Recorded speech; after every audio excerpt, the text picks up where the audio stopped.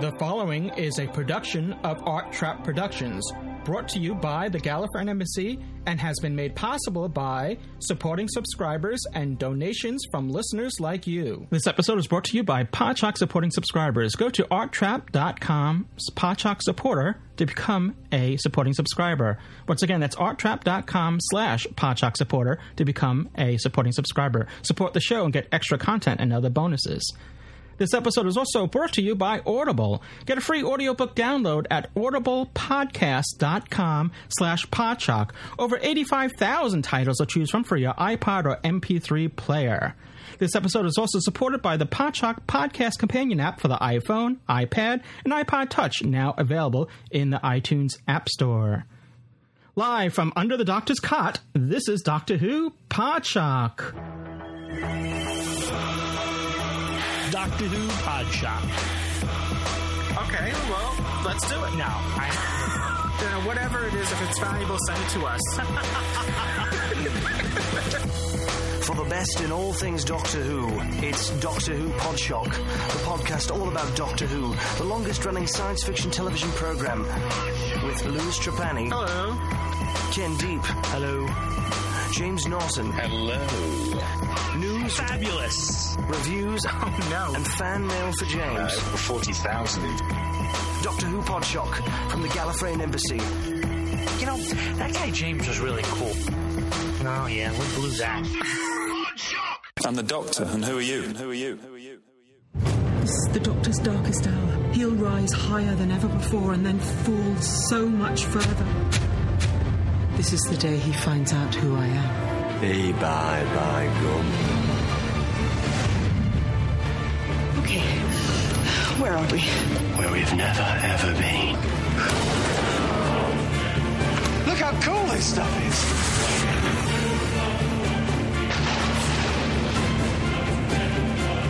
Fear me, I've killed hundreds of Time Lords. Fear me, I've killed all of them.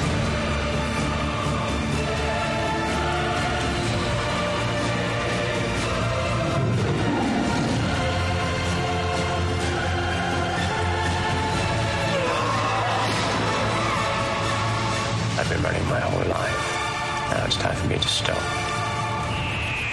Doctor Who, coming soon to BBC One and BBC One HD. Coming soon, it's Came and Gone.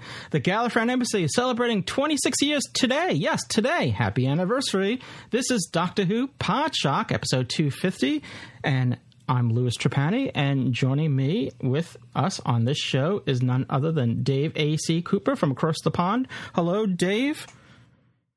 Hi, Lewis, and congratulations. It's an absolutely phenomenal record, that. I mean, one of the longest-running fan groups for Doctor Who, I would think, at all. Yeah, we're very old here.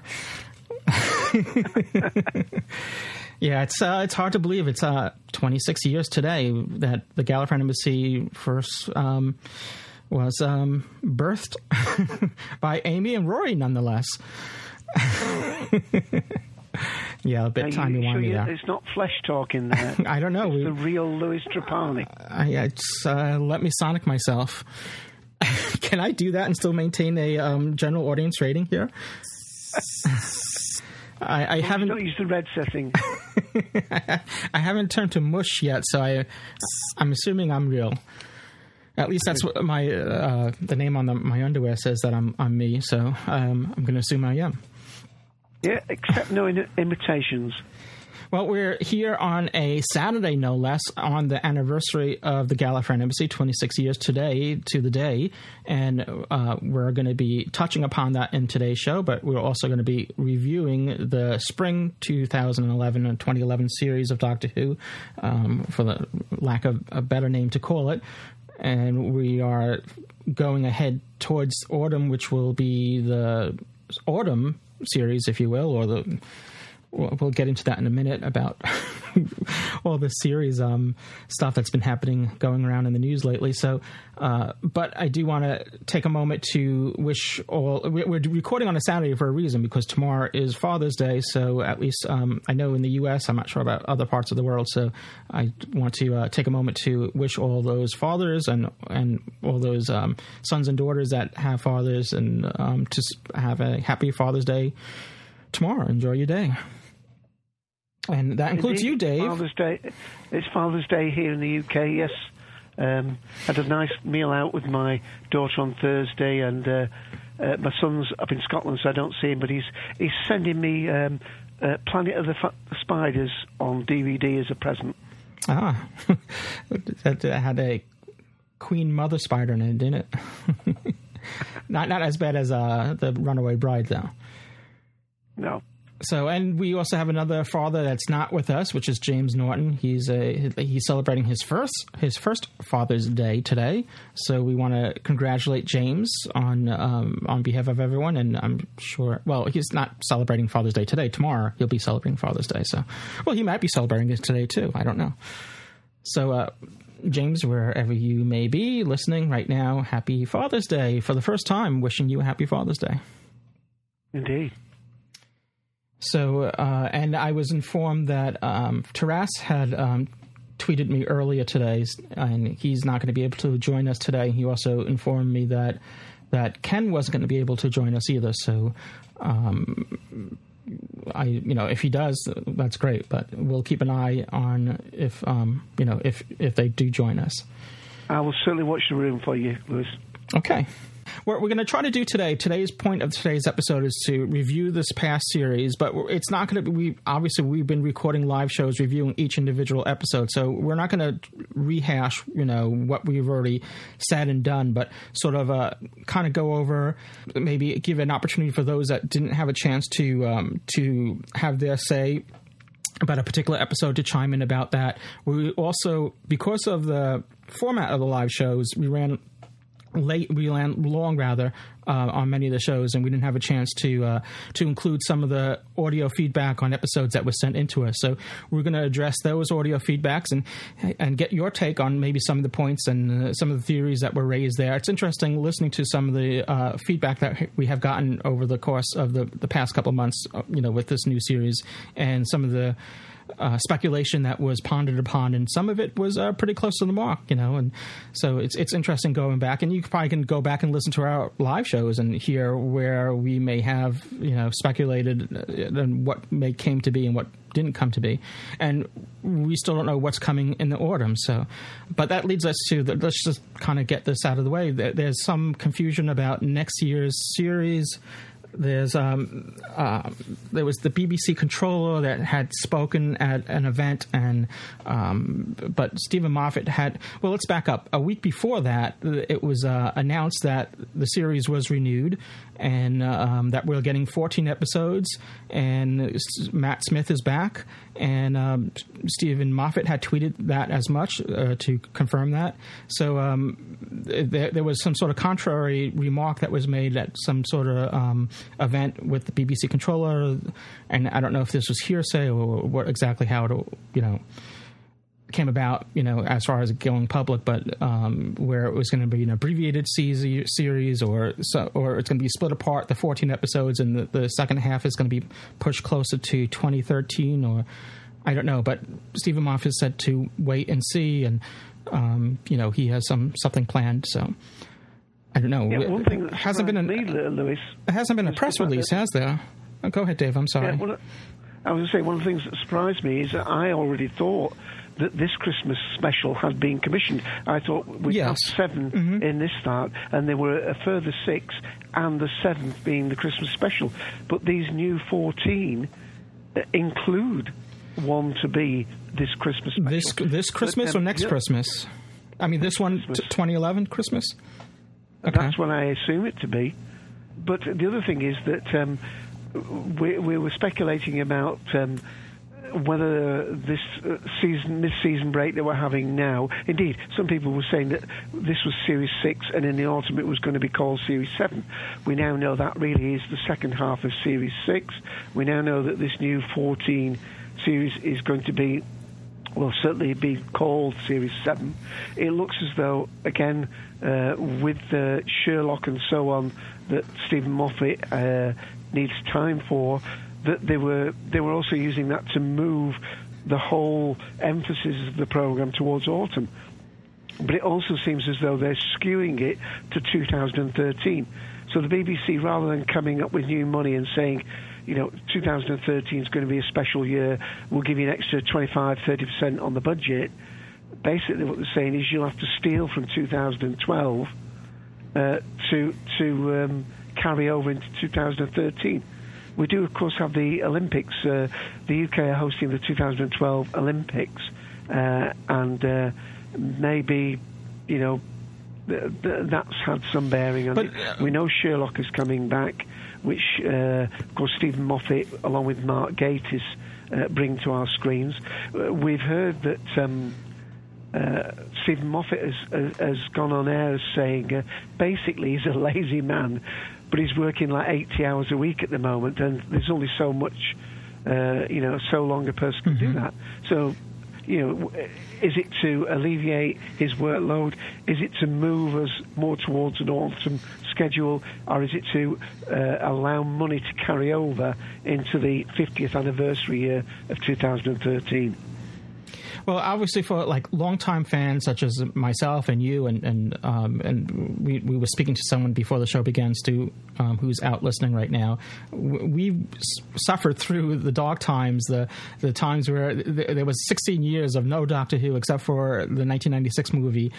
And that was it. So, we'll be pleased with whatever we can get. But, I mean, it is, disappointing for not getting the full attention that it deserves, or the full amount of episodes. So I'm still kind of waiting for some sort of official word from the BBC as far as their intent goes, because at least a couple of days ago when I last checked, the press office hasn't released any details officially yet as far as with our plans for next year as far as this year's goes, unless it's posted elsewhere or publicized elsewhere. It does seem rather strange to me because, we've had all this song and dance going on about... and I know there's a lot of Podshock listeners here and podcasting listeners and an awful lot of Doctor Who fans in America. But for whatever... group we make up, in terms of breaking into the American consciousness, getting on BBC America and the big launch. I remember people saying that they'd actually seen Doctor Who posters on the sides of buses or coaches. Yeah. The BBC America has been really promoting it more so this year than even last year, and they were doing a good job last year. But it's in key cities. A wave. Why are they not riding the wave? That's the point I'm leading up to. Yeah, I agree. When they make the break in and then to stall it. I'm still waiting to get some sort of official word on, before committing to what's happening, because we still don't know. And Stephen Moffat had, at least from what the tweets that I've seen from him didn't really come out. He just said to hold tight and that, all will be revealed at some point, Right. So, and somebody's put, I can never pronounce that name, Twickenham or something about Doctor Who doesn't need to get into America. Doctor Who is British through and through. But the point is, it's almost an international brand now. It's a flagship show for the BBC. They're obviously trying to get not only BBC into the American market, but it's obviously helps get them onto these markets where TV buyers around the world buy their series, and the BBC is their flagship show into it. And it just seemed... one of the things that, what little I know about American TV is that,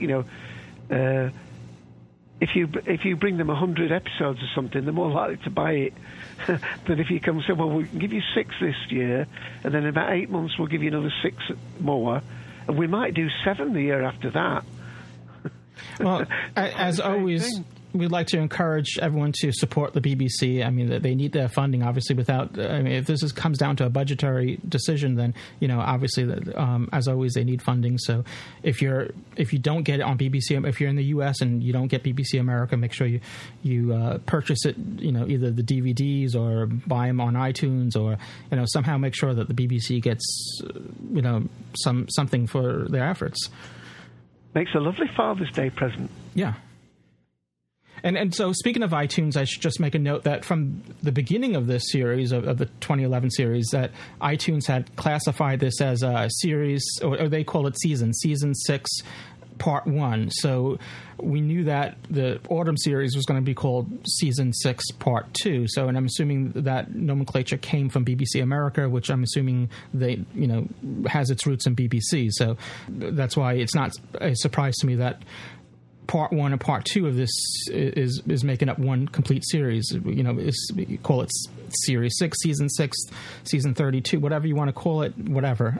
It gets too confusing. That's why sometimes I'll just go with the year, and this way we all know what we're talking about. So speaking of this series, that's what we're going to be talking about. So obviously, if you haven't seen any of these episodes that we're going to be talking about, we must sound the spoiler alert, because there'll be spoilers here, and so make sure. Spoilers again. Spoilers. So make sure you've seen all these episodes before going any further, because we're not going to be holding back. Spoilers. Yeah, and I would add to that as well. If they've seen some episodes but not others, it may well be that because we're talking about all 7 episodes at once, something that somebody has seen and is talking about episode 1 or 2 may then suddenly jump to something that happened in episode 7 because they interrelate. So. Mm-hmm. If you haven't seen right to the end, even that could be difficult for you. And as I said before, we're going to try to make the show original so that we're not going to be just kind of re-talking the same talking points that we talked about in our previous live shows. And we're going to be getting your feedback, both some of a handful of recorded feedback as well as live feedback. So please put yourself in the queue if you would like to participate in today's show. And as always, while we're doing this live, you can call in to the live show at 724-444-7444. And when you call, you'll need the call ID for the show, and that number is 23358. And you can call anytime. I do recommend that you go to TalkShoe.com if possible and register there. It's free to register and open an account there, and this way it will give you a name attached to your call so that you can actually put yourself in the queue via the website, and also join in the chat session. There's a live chat session that goes on when we record these live shows, so you can even if you don't want to call in, you can also participate that way.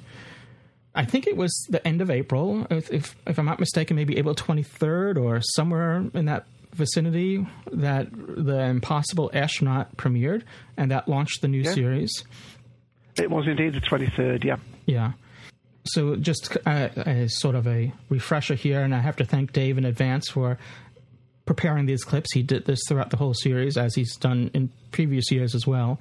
So here's one of those clips that he had prepared.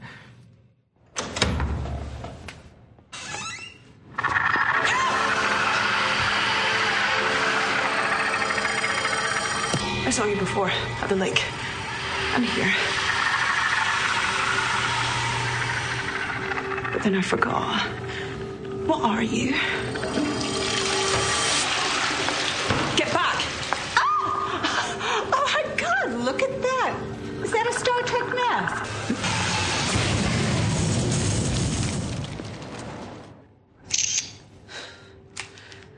Why did you have to kill her? Joy.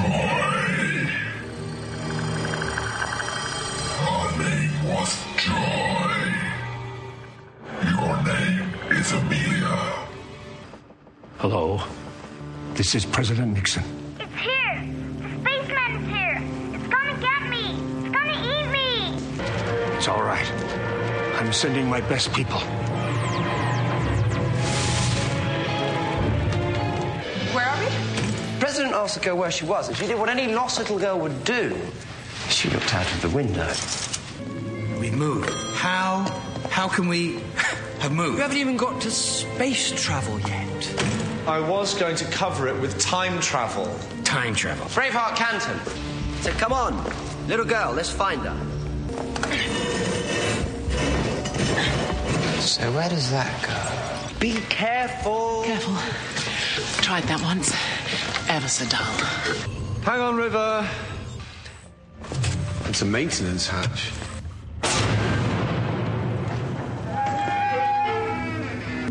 These tunnels, they're not just here, they're everywhere.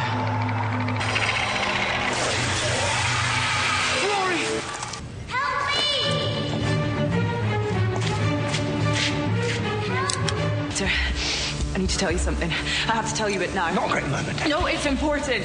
It has to be now. I'm pregnant.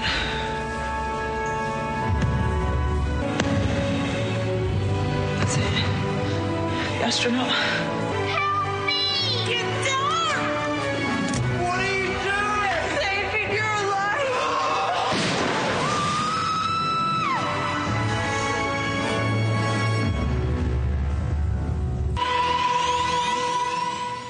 Wow, I got chills there. I haven't watched it since since the series concluded, so it could be interesting going back and watching this story once again. The Impossible Astronaut, and I'm going to be careful not to say Impossible Planet, is opened up the series. It was in an epic form. It takes place in the U.S., and both this and the following episode, The Day of the Moon, takes place there, and it's a cinematic really event here that really lays the story arc for what's going to come. So we learn about the child here, and this mysterious child that no one knows who she is, including River Song. And as someone had mentioned in chat last time, I think it was our last live show, I kept on saying River Phoenix for some reason. I don't know why. I didn't see her. It's not like I saw a recent River Phoenix movie, but for some reason, and it's not like River Song is a new character that I had to get used to her name or something like that. But whatever. I'm going to try not to say that. The first time I caught it, and I corrected myself in our live show, and the second time it was completely unaware I even said it again. So, but it was. I thought the series started off on a very high note as far as production goes. It was very much a dramatic story, and I think they really nailed it. And again, I think we covered all that in our live review of that. I don't know if we have any further thing to add now. Obviously, it ends. Well, it doesn't end. It begins actually with the death of the Doctor, and that scene is going to be prevailing throughout the next, the next handful of, the next 7 episodes, whatever. And it's still going to continue because that still hasn't been resolved. And, we'll have to wait for autumn, hopefully, to get some sort of resolution on, what that is all about. But we have to assume that we know who the girl is, and we have to assume that the girl's in the astronaut suit, but we don't know that for sure in the beginning. I mean, we don't know what's going to come to be. Maybe it's not her. But we do know that River Song was imprisoned for killing a good man, as I said in our last live show, and a good man went to war. So we have to assume that it is her, and but we'll have to see. Obviously there's lots of unanswered questions. David, well, the thing is we don't know. Actual fact, we can say a lot of things we don't know, because basically, for each question that's been answered, 3 or 4 more new ones have been raised. Exactly. I think the key word for this series of anything. I mean, Ken always says, he judges things by their rewatch ability. I think this series, it's not a question of rewatchability. I think it's a question of you almost have to rewatch them a few times because there is so much in there. I mean, literally, that's why doing those clips is so difficult. Literally, you can miss out one little phrase, and that could have turned out to be a pivotal phrase in the whole story. Just for instance, like the part where River Song is shooting at the receding astronaut person going back into the river, and she says, "Of course." But it's such a throwaway line.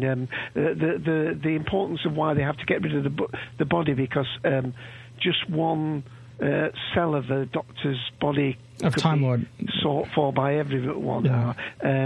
The very fact that in fact, I'm going to have to list too many if I do that, so I will stop at that point. But I think there's two things. One, the fact that there's so many, virtually everything has a meaning or a relevance somewhere down the line. And the second thing that came to the fore, particularly in the two parts of the Rebel Flesh and the Almost People, it was the amount of misdirection. I mean, even in the opening 1 or 2, we have misdirection because, of course, and I take it we're all right to jump between these episodes. Yeah. You have to almost watch this again because we now know that this is Ganga Amy on this whole story. Now we know. You know, yeah. So I mean, you're almost does that change the meaning of any of the lines? For instance, when Kevin Delaware the Third or whatever says that is the most definitely the Doctor and he is most definitely dead. Is that there to stop people when we've seen the last one thinking, oh, it's the Ganga that got killed, it's the Ganga that got killed?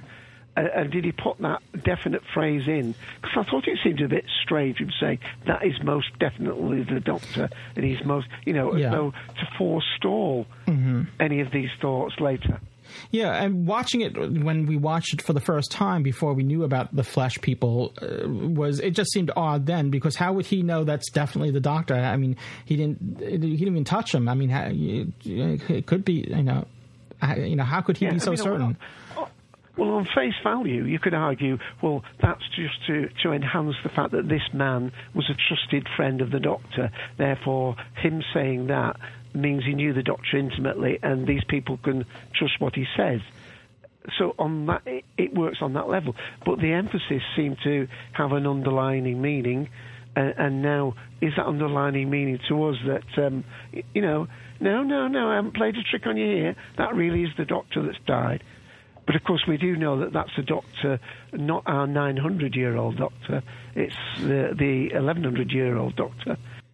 But you know that Amy and Rory would have a more intimate relationship with the Doctor. I don't mean that sexually wise, but I mean, than Mr. Canton Delaware III. So if they weren't sure, how could he be so sure? So that's again, I think you're right. I think it was just there to detour any thoughts of thinking that this is a Flesh Doctor. I think it was just a storytelling device there to lay the groundwork so that later when episodes like The Rebel Flesh and The Almost People are aired, that we don't start going, oh, well, that obviously is not the real Doctor. And I think that's why they deliberately, at the end of The Almost People, they killed off, in a sense, the Flesh Doctor, even though the Doctor, the Time Lord Doctor said that he could continue on in some sort of existence. So I'm not sure if we've seen the last of the Flesh Doctor, and and I'm not sure if we've seen the last of the Silence either, because all last series, when I say last series, I'm talking about 2010 now. It was all built up, the silence will fall, and then in the first couple episodes they fall, and I'm sure we haven't seen or heard the last of them. No pun intended, No, indeed. And the other thing is that so counter to the fact that I said virtually everything. Well, not everything is important, but anything could be important. We had that. There's only one story where I've seen what appears to me to be poor editing, and I think everybody in the room here will know, and many of the listeners listening to the recording later will know when I say that I'm referring to the bosun disappearing in the Curse of the Black Spot. But in this particular one, at the end of the Impossible Astronaut, after that lovely scene with River Song and Rory, where River Song is explaining to Rory about why she's so sad, and doesn't realise the empathy that Rory has with that speech, because as she's talking about, a man drops out of the sky into your life and this, that and the other, and he, of course, is equating it with, how he thinks at that time Amy's head is being turned by the Doctor dropping out of the sky, as it were. But there's the scene after they leave that underground ship, Rory goes out and there's a flash of light, and I'm thinking, well, that's funny, because in Day of the Moon, Rory's there with no explanation of what happened. So I think, for me, apart from who's in the suit, at the moment of the killing, the fact that we see a gang in modern day times when they're having the picnic, in other words, before they go back to 1969, if the message that the Doctor had given subliminally, over from the moon landing, saying, kill us, you must kill us on sight, kill us on sight. Mm-hmm. One assumes that message has been reverberating through the world since 1969, but yet we seem to appear to know that there's at least one of the Cylons still alive when they're having that picnic at the side of the lake. And the other thing is, what happened to that Rory? I mean, was Rory taken by the Cylons at that point or not? Was something done to him? Was he changed into a ganger at that point? I know some people have said that when the Doctor, and I'm jumping about between episodes, so that when I finish talking, other people can come on and have their say. When the Doctor says in the TARDIS to Amy, "You've not been with us for a long time," and he uses his sonic device to disrupt the link between her and the real Amy having the baby, and she sort of liquefies into this flesh, he asked Rory to move away. Now, did he ask Rory to move away because he might have melted? Was it to stop him getting in the way, or what? I don't know. That's the other thing. And, I didn't think of that. I think I'll let, when Kobo comes on, I'm sure, I think it was Kobo that mentioned it, is one of the things was said that the TARDIS has stabilised the flesh, but it obviously didn't stabilise the ganger that was Amy. But again, other people have said that the reason for that is that the one that's going to become the new father of the little boy, that chap, he was stabilised with the TARDIS because he's an individual, because the lightning actually created his own identity, where the ganger that is Amy is basically just a linked person. She hasn't got a personality of her own. What is animating her, she believes to be a the flesh real Amy avatar in the TARDIS. Yeah, good point. So, if I'm making this point badly, I apologise to listeners later, and you're banging on the table or something. The point I'm trying to make is, you have to really go. Well, not have to. You're driven to go back and check out the relevant things that were said, because some things had two meanings, some things with misdirection, other things may have meanings that go back all the way back to the 11th hour even. All right, well, we do have one piece of feedback that was sent in from D. Scott 750 about the Impossible Planet. And this is D. Scott 750, Scott from Tulsa. Saw Impossible Astronaut. I want to say it was an excellent episode. And as River will say, spoilers, about the silence. One, they're either mutated humans, or two, they're possibly mutated TARDIS crew members. Because how many silence have we heard? Have we seen? Haven't seen?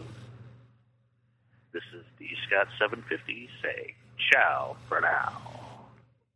Well, thank you, Scott. And did I just say Impossible Planet before? I don't know. I can't keep track of myself. The Impossible Planet, that was the one that River Phoenix was in. Yeah, that's the one. So, we have to be respectful to this recorded, to the recorded feedback that was sent in. That was, obviously prior to later episodes. So the speculation that goes on there sometimes is off. Which we're speculating about the next series or the second half of the series, and we can be completely off as well. So, it's obviously. I think the silence is we learn is another race, and I still think we haven't heard the last of them. So we move on to Day of the Moon, which is the follow-up episode of The Impossible Astronaut. Help me! Amy, can you hear me? Try to blow the lock. I need you to stand back. Okay, gun down. I've got it. Baby, we're here. Are you okay? Where is she, Doctor? Wherever she is right now, this is what she's saying. Amy, can you hear me? We're coming for you. She can't hear you. It's one way. I think someone has been shot. I think we should help. Who and what are you? Silence, Doctor. We are the Silence. Silence, Doctor. Rory, listen to that. Silence. We ran from the silence. Silence will end. Silence will fall. You are Amelia. You're ugly. Has anyone mentioned that to you? We do you honor. You will bring the silence. Whatever that means, you've made a big mistake bringing me here, because wait till you see what's coming for you now. Oh, interesting. Fairhaven Road. Seen one of these before.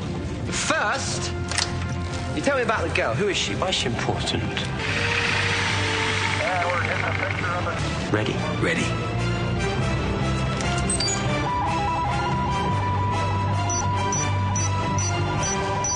You should get us all on sight. You should get us all on sight. You've given the order for your own execution. I am waiting for mankind. And one whacking great kick up the backside for the silence. You just raised an army against yourself. Dare I ask, will I be remembered? Oh, Dickie. Tricky Dickie. They're never going to forget you. So, you okay? You told me you were pregnant. Yes. Why? Because I was. I mean, I thought I was. Turns out I wasn't. Are you okay? Little girl.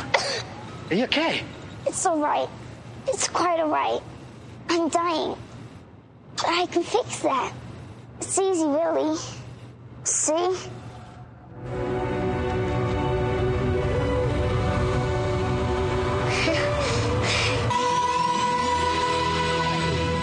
And there we were left hanging, trying to figure out who this little girl is, and she's regenerating, and she knows about it. So we have to assume that she's probably regenerated before, and she's still a young girl. So we have to assume that obviously when the Doctor regenerates, his age, his appearance, as far as his age goes, seems to span late 20s to well, you can argue about the first Doctor, but then again, the first Doctor was the first Doctor, so that was probably his natural aging process there. But anyway, so we have to assume that an adult Time Lord won't regenerate into a child. One has to assume, but you can never assume in Doctor Who, at least not anymore. So anyway, but we see River Song in this story has no knowledge or memory of this little girl being her, if it is her, or is she just being coy because of, spoilers? We're not even sure she's regenerating. Well, I mean, she must be regenerating, but I mean, again, to throw things into the mix, they use exactly the same orangey glow for the regeneration as they did when we went to the Doctor's wife. And, we were talking about the soul of the TARDIS. So we're not totally sure. It's that TARDIS juice. Cliffhanger. Sorry? I said it's that TARDIS juice. It's the same thing that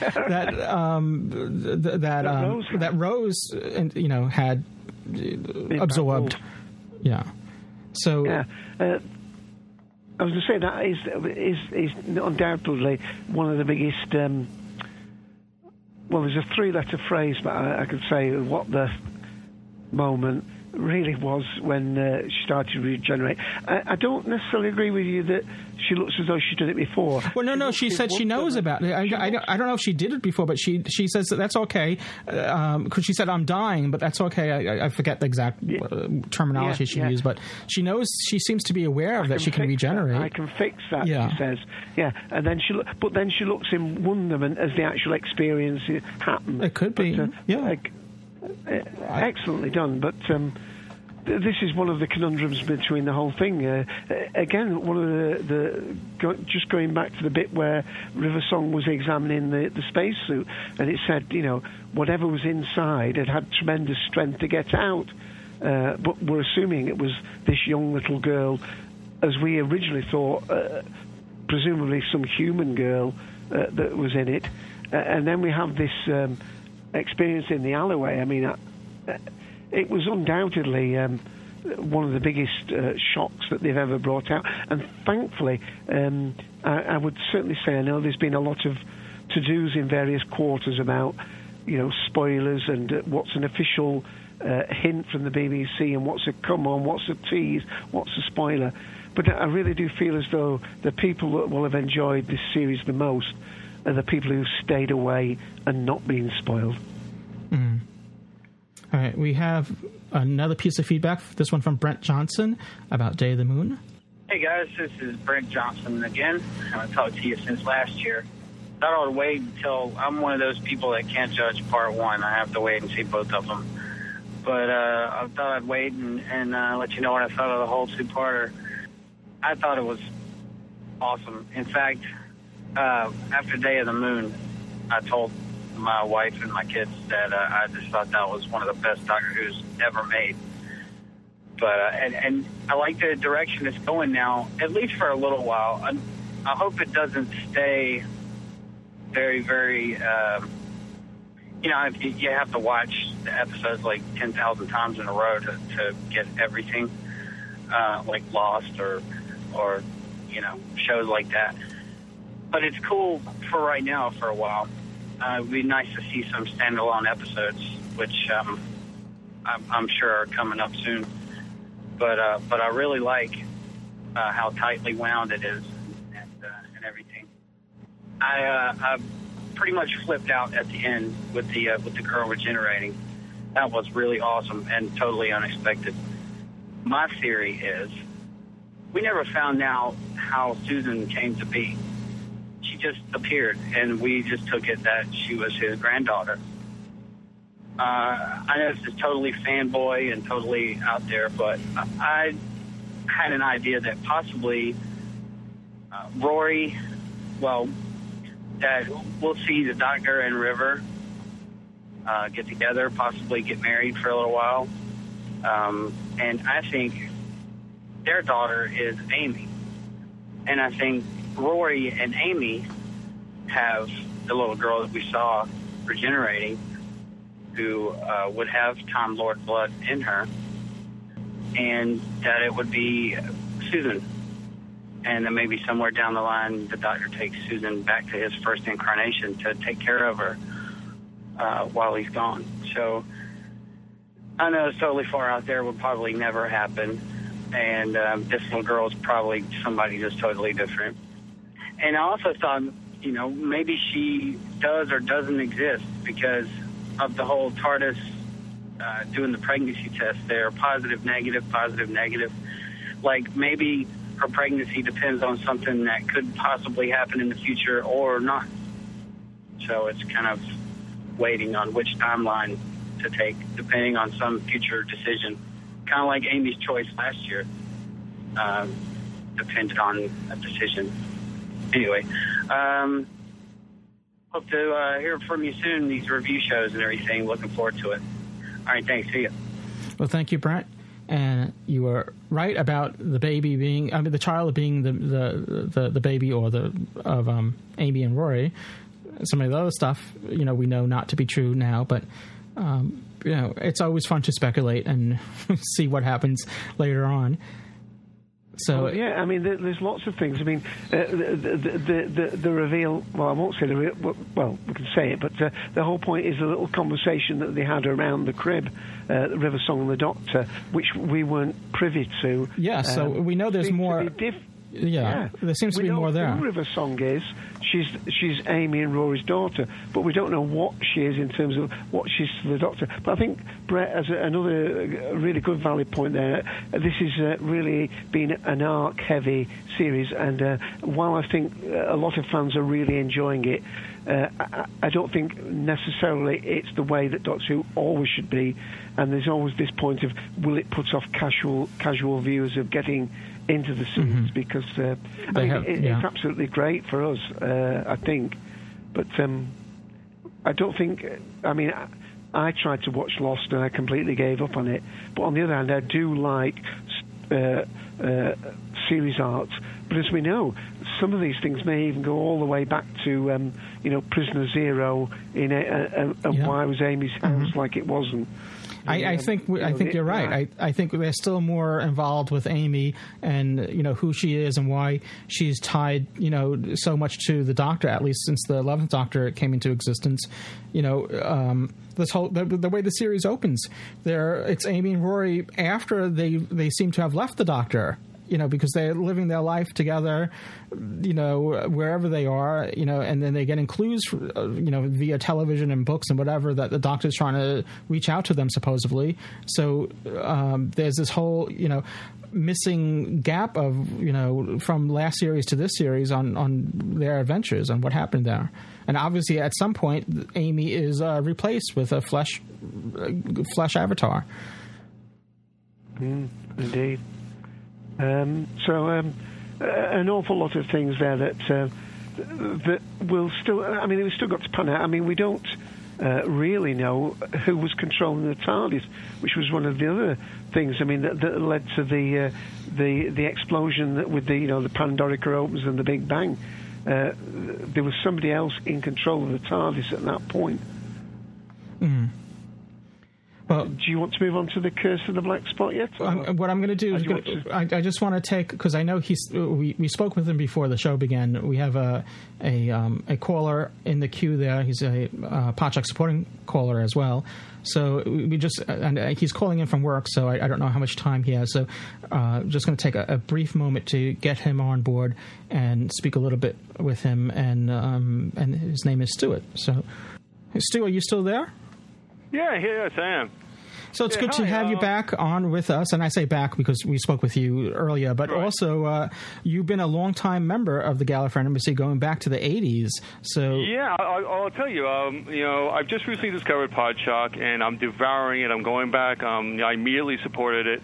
And well, thank you for that. It's a real quality product. I really love it. But I first met you and Ken Deep and the whole Gallifreyan Embassy in 1987. I know you've talked about this particular icon that Colin Baker was appearing at. It also happened to be the same weekend that Patrick Troughton died. Yeah, I know. It's a terrible. And that was where I met the club, and I joined immediately, and I met my first Doctor, lost a Doctor at the same time. It was all kind of, you've used the word surreal. It was a weird kind of weekend. It was a very surreal event, yeah. I mean, the convention, to no fault of the convention organizers, but I mean, there was no preventing it. The convention started off great. We were on a high note.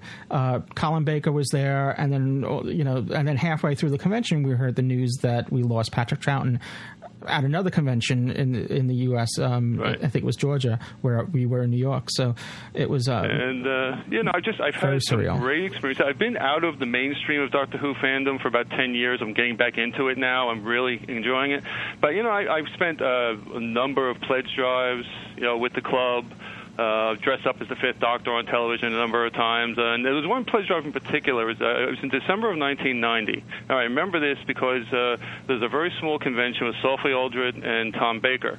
Mm-hmm. And I remember it was in December because Tom Baker did a one-man reading of the Christmas Carol. It was fantastic.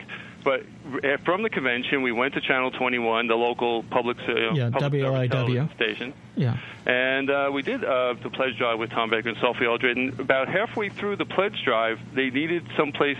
They wanted to do an interview with Sophie Aldred, and they couldn't find someplace to put her, so they literally threw her in my lap and did the interview live on television with her sitting in my lap. Yeah, that was like so much fun for me. Oh, good lad.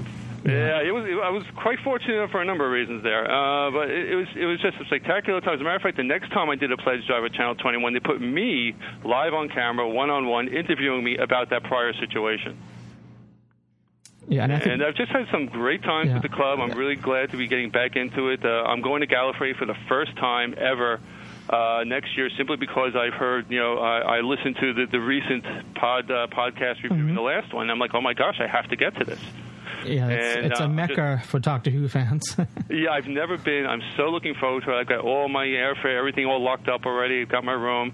Fantastic. And I'm counting the days. And You know, so that's my experience with the club then and now. And if you just give me a moment or two to speak on the current series, I'd appreciate definitely. it. Well, first, I want to thank you for calling and just and sharing your thoughts about the organization, the Gallifreyan Embassy.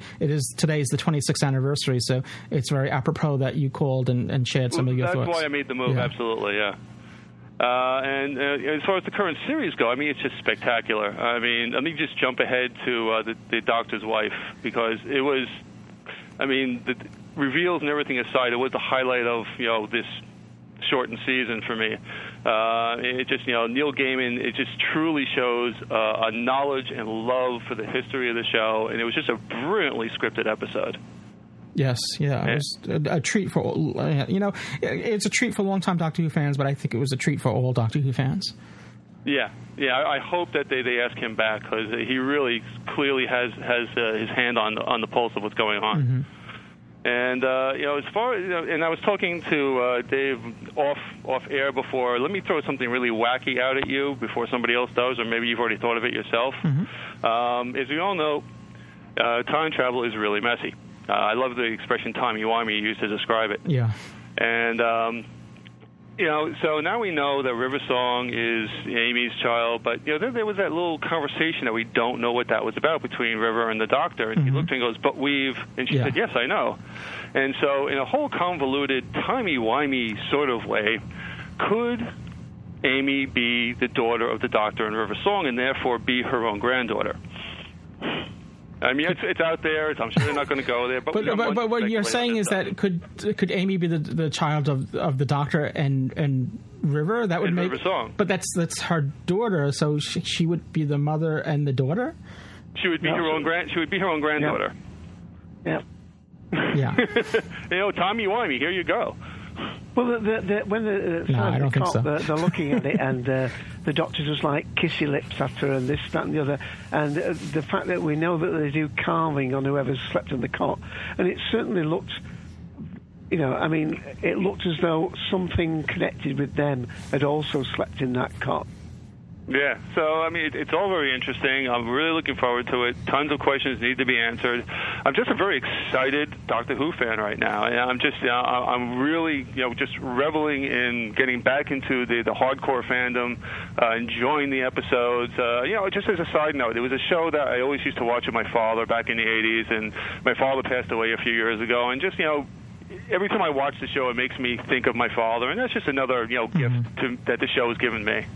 Was your father a watcher or a fan of it as well? Oh, yeah. He was a huge fan. Yeah, him and I, in fact, that convention I mentioned with Tom Baker and Sophie Aldred, he was there with me. Fantastic, yeah. I think that was the last time Tom Baker was in this area. I mean, that was 1990. It's been a while. It's 16 years, yeah. So I am getting the call now. I have to get back to work. I apologize. No, I'm glad to squeeze this in. Yeah, I'm glad you were able to. Thank you so much for giving me the time, and thank you. I hope you let me drop in again sometime. You're always welcome. Thank you so much, Stuart. All right, bye-bye. All right, cheers. Cheers, bye. All right, so... nice thoughts. Yeah, it's great to hear him again. The Gallifreyan Embassy has been around for 26 years, and obviously not everyone's active throughout all those years. So it's good. Sometimes people are active for a number of years, and then other distractions come along, and then obviously we had this whole long period, as I mentioned. I don't know if it was on the show or before the show, that there was no Doctor Who on. From 1989, with the exception of the 1996 TV movie, there was nothing until 2005. So a lot of people, kind of moved on, and not that they are no longer fans, but their fan activity or how active they are with fandom diminished or moved elsewhere. And you mentioned before that there's a chat going on here while we do this, and Captain Rum has put in there, I'm going green with envy about Aldred envy about that story, I think. Yeah, unbelievable. You're quite Captain Rum, yeah. Maybe Billy Harriet, that'd be even better, but still. I do miss those times. It was a lot of fun doing those pledge drives, and now that Doctor Who's on BBC America, and unfortunately, the older series isn't really shown at all, except for it's only the new episodes that are really shown in the at least here. Maybe there might be some PBS stations here and there that might still be running older episodes, but I really wish they were more commonplace. And you would think with the resurgence of interest now with Doctor Who and how popular BBC, the ratings that BBC America has been getting, that there would be the trouble is that PBS can't afford it. I think unfortunately they priced the new series, the old series now out where it's just not feasible for PBS to carry it, and I think that's part of the problem there. It's unfortunate. Because I really wish these older episodes would get some exposure, and it would be great doing these. We would love to help the PBS stations doing the pledge drives again, but there is some both good news and bad news about the BBC iPlayer. That they're developing the international BBC iPlayer, and originally they were talking about it going to America first, being subscription based. $9 or $10 a month or whatever. But what seems to be happening at the moment, the focus is that they seem to be getting the European one up and running first. But one of the things, and this is the good news part that's been said, is that whereas the standard BBC iPlayer for UK viewers is for catch-up service, there can be quite a shift in emphasis with an international pay one, because they can put much more of the BBC back catalogue on it, and basically it become like a BBC app for, like a Netflix for BBC, if you know what I mean. I suppose they've also got to, and in actual fact, when I think about it, the classic ones would be easier to put on that BBC iPlayer, because they're not going to be stepping on the shoes of channels that they've sold the new series to by, selling it at a cheaper price. So it may well be that these things will come, but it does look as though they're going to develop the European one first before they do the American you can get the older episodes, via it's not all of them, but you can get some of them via iTunes. You can get some of them, I think, through Amazon, Netflix, and other sources that you can legitimately get these and see these. And there's the YouTube one, isn't there? There's a classic Doctor Who YouTube. Are they showing full episodes? I mean, are they just clips? So I know there's a couple YouTube channels that show just like clips. I think classic Doctor Who or something like that. But maybe they are showing complete episodes. I don't know if I'm assuming you would have to pay for them. Right, I can't say that, but again in text, why can't people use names I can say? Twickenham or whatever it is. BBC4 Classic Doctor Who around early morning and midnight at the weekend here in the UK. Yeah. And iTunes UK has Classic Doctor Who free. Mm-hmm. And just to kind of touch upon what Stuart had mentioned, if you do want to help support us by becoming a Podshock supporting subscriber, we do encourage that you will be bumped up in the queue during these live shows, as well as other perks such as receiving extra shows, extra content that we do. And speaking of which, I know while we've been doing these live shows, we haven't been doing any extra episodes. So I think the episode that will immediately after this one will be an extra episode, and we'll get more extra episodes out to our supporting subscribers. And to learn how to become a supporting subscriber, simply go to podshock.net or arttrap.com, and up there on the top there you'll see a banner on how to become a Podshock supporting subscriber. And for a low monthly fee, you'll be helping supporting us. It does make a tremendous difference, and we really need your support now more than ever. And in fact, I know Stuart had mentioned about going to Gallifrey next year in 2012, in February 2012, and right now the budget isn't really there for us to return to Gallifrey, so we really need that support now more than ever. And just to pay for our last trip, which we still haven't done yet, so it's really tight times for us right now, and we really need your support. So we're thinking about doing other fundraising events to help us along there, but we really want to get back to Gallifrey, and we are always open for advertisers as well, so there's information on advertising on our show too, so on our website podshock.net or arttrap.com. But again, a big thank you to all our supporters, and I know Kobo was in the queue there before, and I'm assuming he still wants to chat, so we'll get him on in a bit. So once again, thank you to Stu and all our Podshock supporting subscribers for making this show possible and making a difference.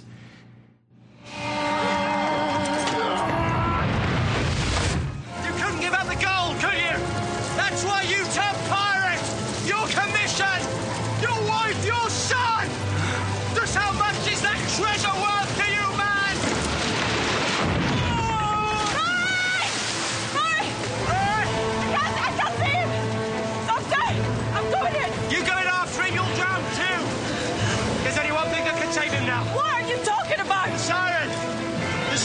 She wants him. We have to release her. Doctor, no! He's drowning. Go and find him.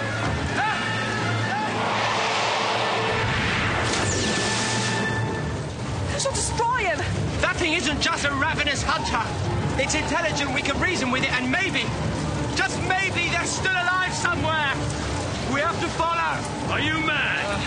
If we ever want to see them again, we have to let the siren take them. We'll prick our fingers. All agreed? Yeah? Aye.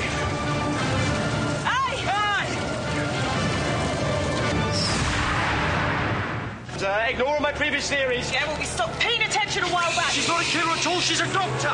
She's keeping them alive, but she doesn't know how to heal them. Why won't you let me near my husband? Consent form. Sign it. Put your hand in the light. Rory's sick. You have to take full responsibility.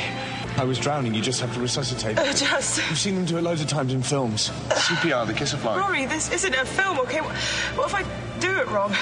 You won't. Come on, Rory. Not here. Not this way. Not today. David. You still can. You can still do this. He believes in you. Come on, Amy.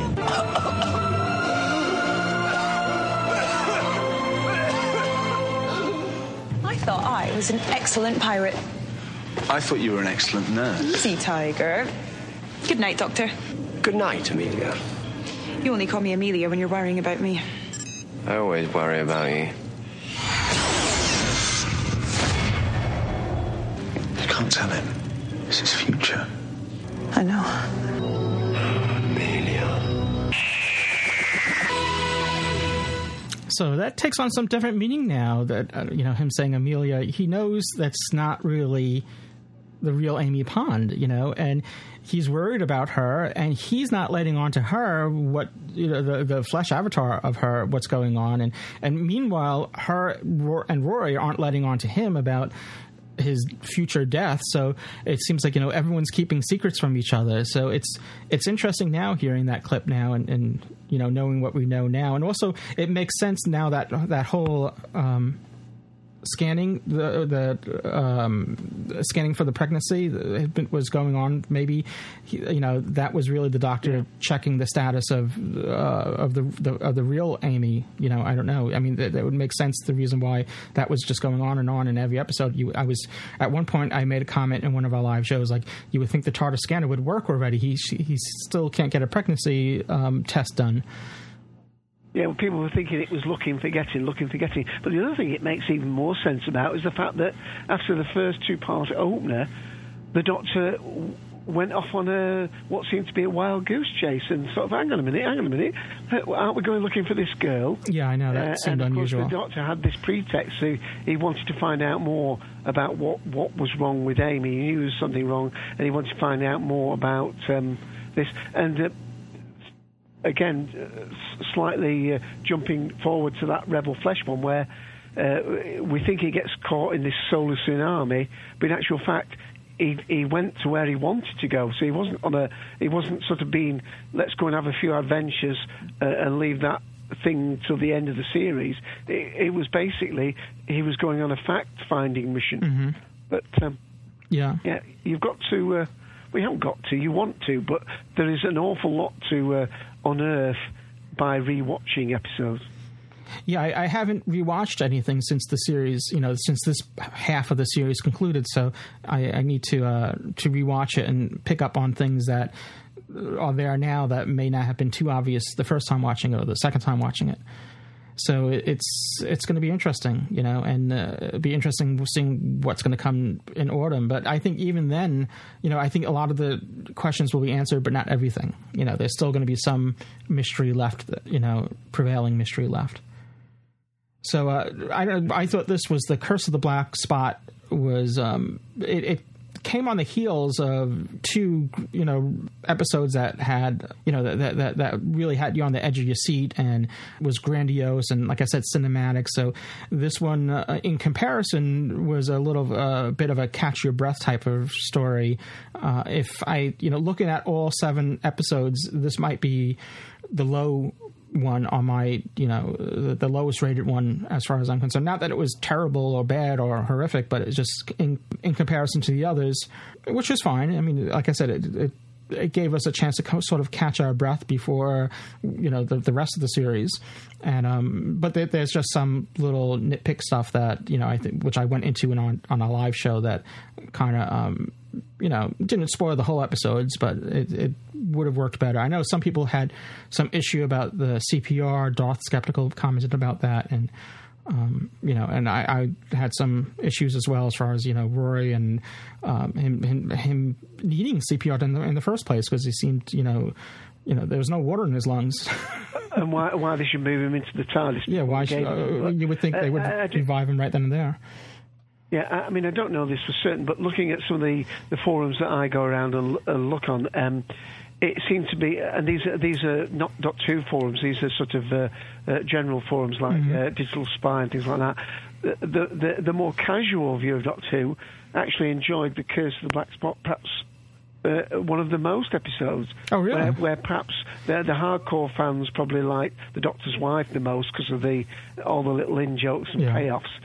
Because it was more of a romp. It was more one that they could sit down with the kids, and the kids would be going around fencing in the in the garden after they've watched that. So I think as an instantaneously, you watch it and you enjoy it and you get the instant hit.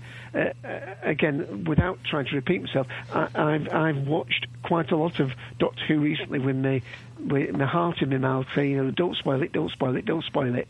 And then I get to the end and I find I've been so tensed up, I haven't really enjoyed it that much. I've appreciated it, but I've not sort of been... And then the second time, when I know it's all right, it's safe to watch it, then I watch it with my enjoyment hat on. Yeah, strange. Yeah. Well, this is Adam Pearson had sent in this feedback for The Curse of the Black Spot, and I think it touches upon what Darth Skeptical had mentioned in our live show. Hi, Lewis, and whoever may be presenting Podshock this week. It's Adam here from the 20 Megabyte Podcast. I really wanted to send you in this audio because it's a momentous occasion. I agree with Darth Skeptical about the way that CPR was demonstrated in Doctor Who, and yes, it's absolutely right. You cannot risk showing incorrect CPR on a children's programme, or any programme for that matter, for artistic licence or what. I think they could have got away with it if Rory was an alien, or indeed they might get away with it by saying it actually what you're seeing is something created by Amy's mind, but that remains to be seen, and hopefully it won't be the case, because I'll be quite cross if this whole series of Doctor Who turns out to be a Bobby Ewing dream. Anyway, keep up the great work. See you later. Bye-bye. Thank you, Adam. And I don't know, with speculation now that Rory may be a flesh avatar as well, maybe that's how you do CPR on a flesh. No, I'm only kidding. When I was watching it, it didn't really... I mean, I'm not a CPR expert, so I didn't really catch that they were doing it wrong or whatever. I think... she wasn't holding the nose. But there's no point blowing I was distracted I was distracted because I couldn't understand why he needed it to begin with. But that's another matter. So...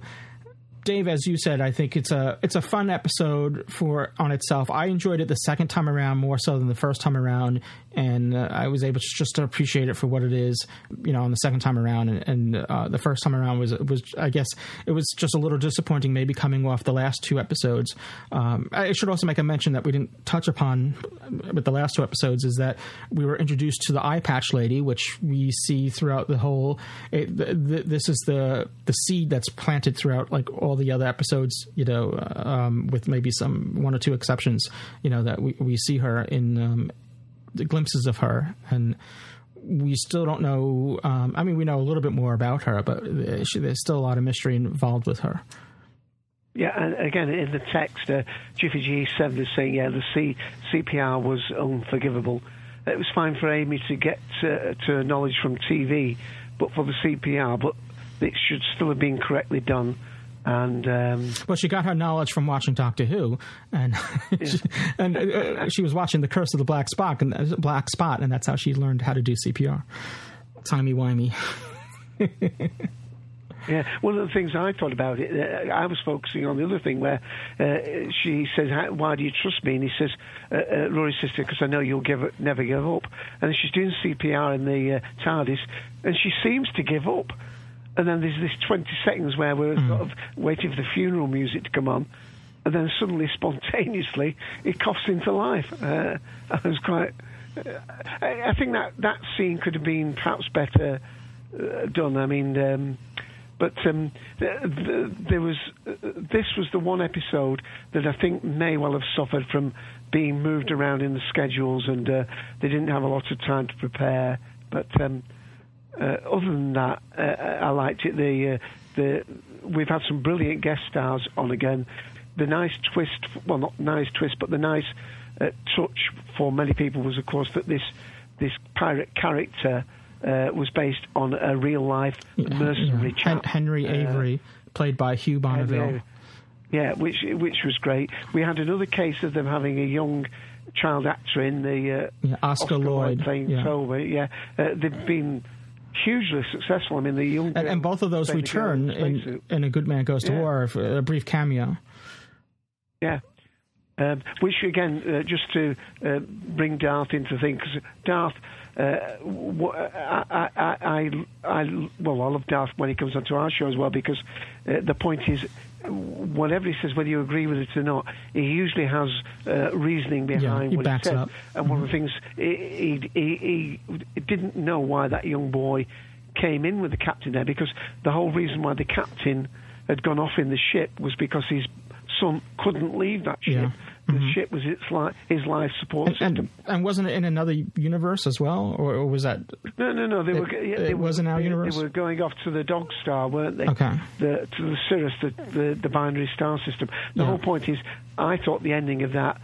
They had to be on the ship so that they could be brought back into the season finale, or the mid-season finale, as it were, and that was the reason. But the point was that the captain stayed with his son on that ship because the boy couldn't leave the ship. Yeah. And here he was leaving the ship.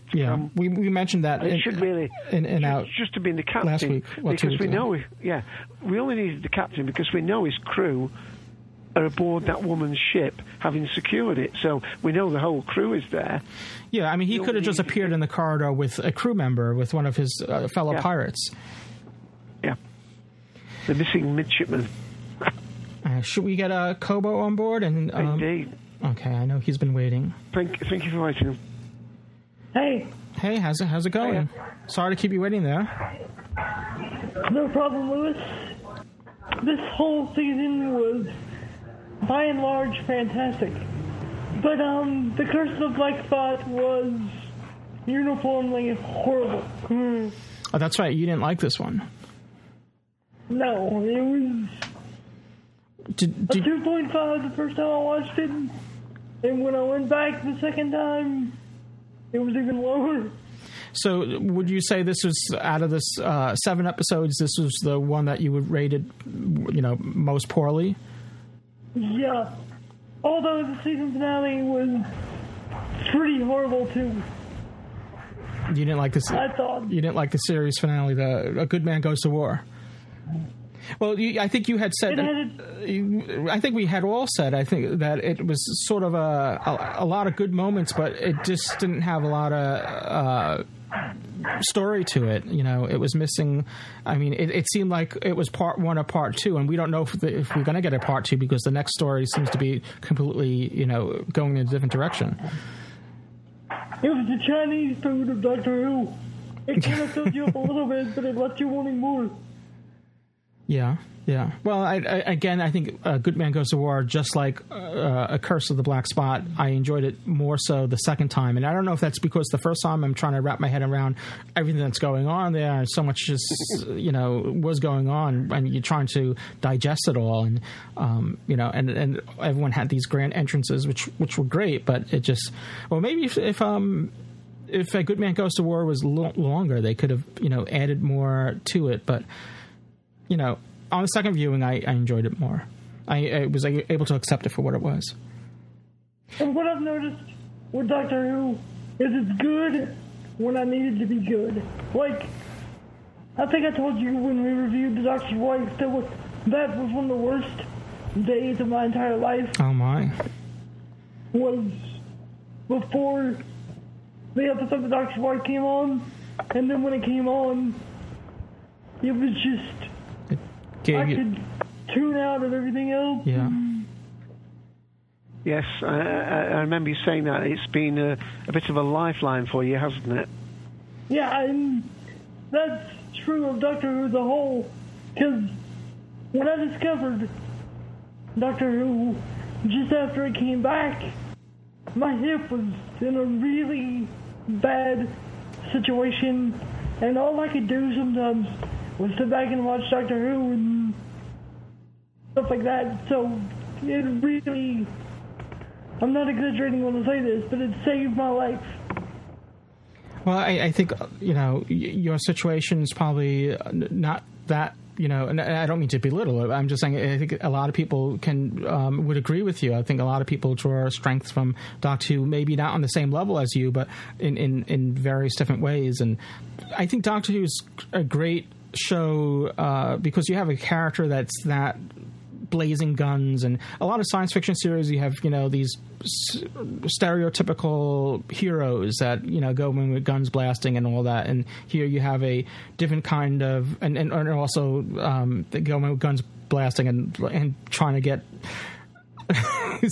sexually satisfied from every planet they visit. So Doctor Who offered a alternative to that, so which is good, and I think it gave people that may not have found it, something like that elsewhere. They can find it in Doctor Who.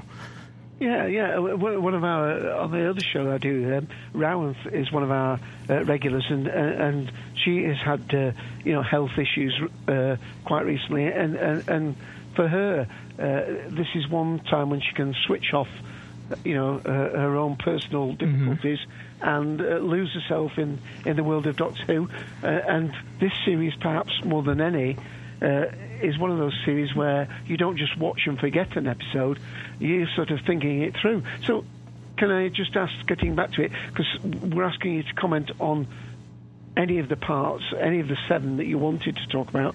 Did you like the fact that there was this interlinking, or have you found it frustrating that you've got more questions? I loved it, because knowing Stephen Moffat, he'll answer all our questions in the second half, and it's setting up for something wonderful. And I'm going to spend the next couple of months trying desperately to figure out what's going on, really, and stuff. So, well, it'll just be a few months away. I think they're saying, BBC America is saying late summer. Doctor Who's returning late summer. So summer summer goes to was it September 21st or something like that? That's when fall begins, or 22nd. So it could be somewhere in the middle of September that the series returns. So it's just a few months away now. Great, during my sister's wedding. So I might have to miss the fall premiere because of my sister's wedding. Well, you'll be able to either record it or watch it later, I hope. I'll catch it on iPlayer. That's not the point. I usually watch it on BBC One when it's live, and I think that's what was so great about. That's why I enjoyed The Doctor's Wife so much, is because I caught it live on BBC One. And then immediately after that, I switched over to Confidential, and that was one of those Confidentials that just extended the story. Yeah, that was Neil Gaiman hosted that Confidential, and I think he did a good job. And he was reading the script in that he had written. So I know I and many other people had commented that it'd be great for him to do like an audiobook of that episode of him reading, what he had written.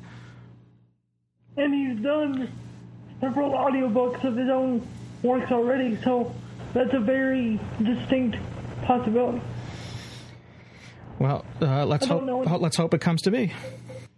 Any other final remarks that you wanted to make as far as the series goes, what we've seen so far? I loved finally finding out not everything about River Song, because I don't think we'll know everything about River Song, because she's a cage. Yeah.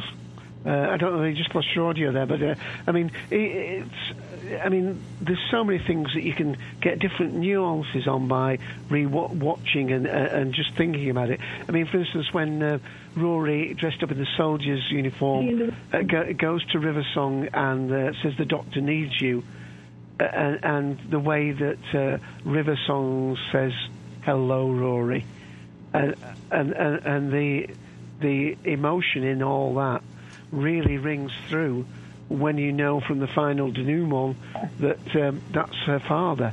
I mean, it's lovely. I was expecting something more from the big revelation. And just... Oh, yes. I think in some ways it was not disappointing, but definitely there was a lot going on there that we weren't privy to. For instance, when the doctor's saying, do I look good? To River Song, and River Song says yes.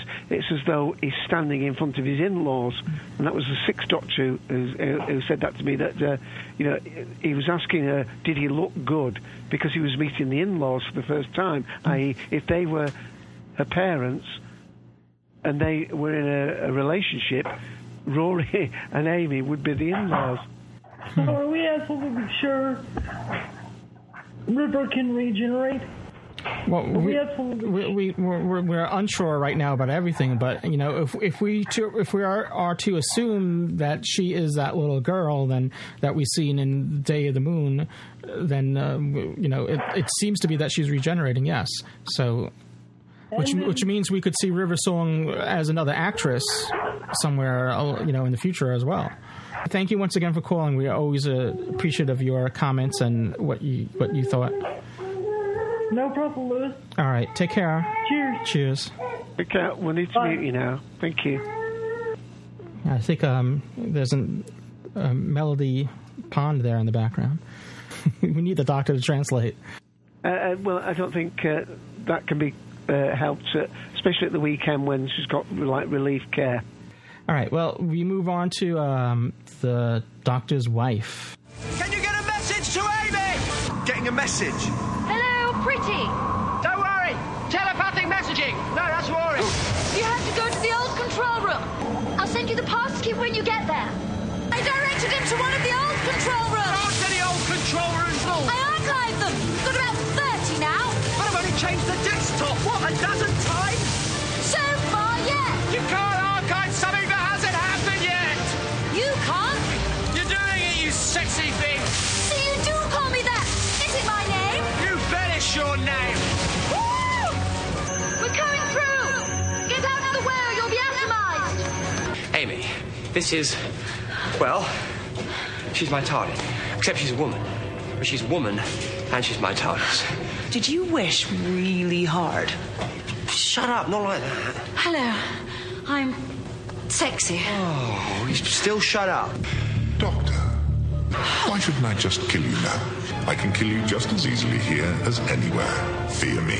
I've killed hundreds of Time Lords. Fear me. I've killed all of them. It's never enough. You forced the TARDIS into a body so she'd burn out safely a very long way away from this control room. A flesh body can't hold the TARDIS matrix and live. Look at her body house. And you think I should mourn her? No. I think you should be very, very careful about what you let back into this control room. You took her from her home, and now she's back in the box again, and she's free. No. Doctor, stop this. Stop this now. Look at my girl. Look at her go. Finish him off, girl. Doctor, are you there? It's so very dark in here. I'm here. I've been looking for a word. A big, complicated word, but so sad. I found it now. Alive. I'm alive. Alive isn't sad. It's sad when it's over. I'll always be here. But this is when we talked. And now even that has come to an end. There's something I didn't get to say to you. Goodbye. No. I just wanted to say, hello, Doctor. It's so very, very nice to meet you. Please. I don't want you to.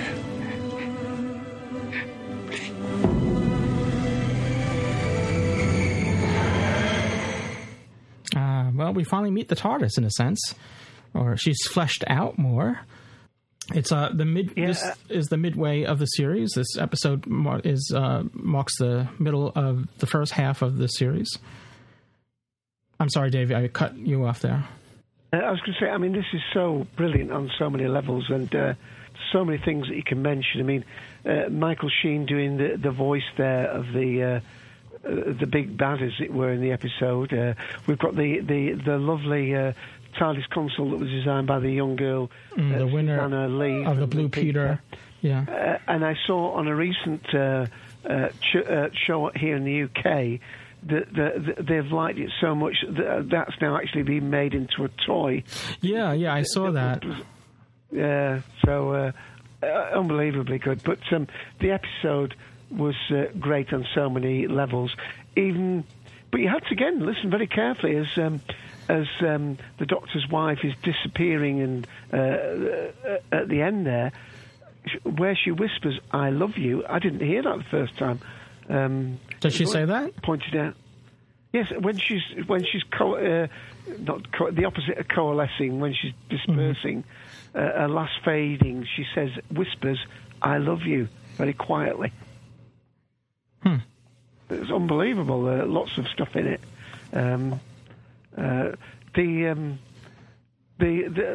Basically, Rory and Amy are left to just run around in the TARDIS, really, because they want to be sidelined, because the main story is about the Doctor and the TARDIS. That's the relationship that's being explored.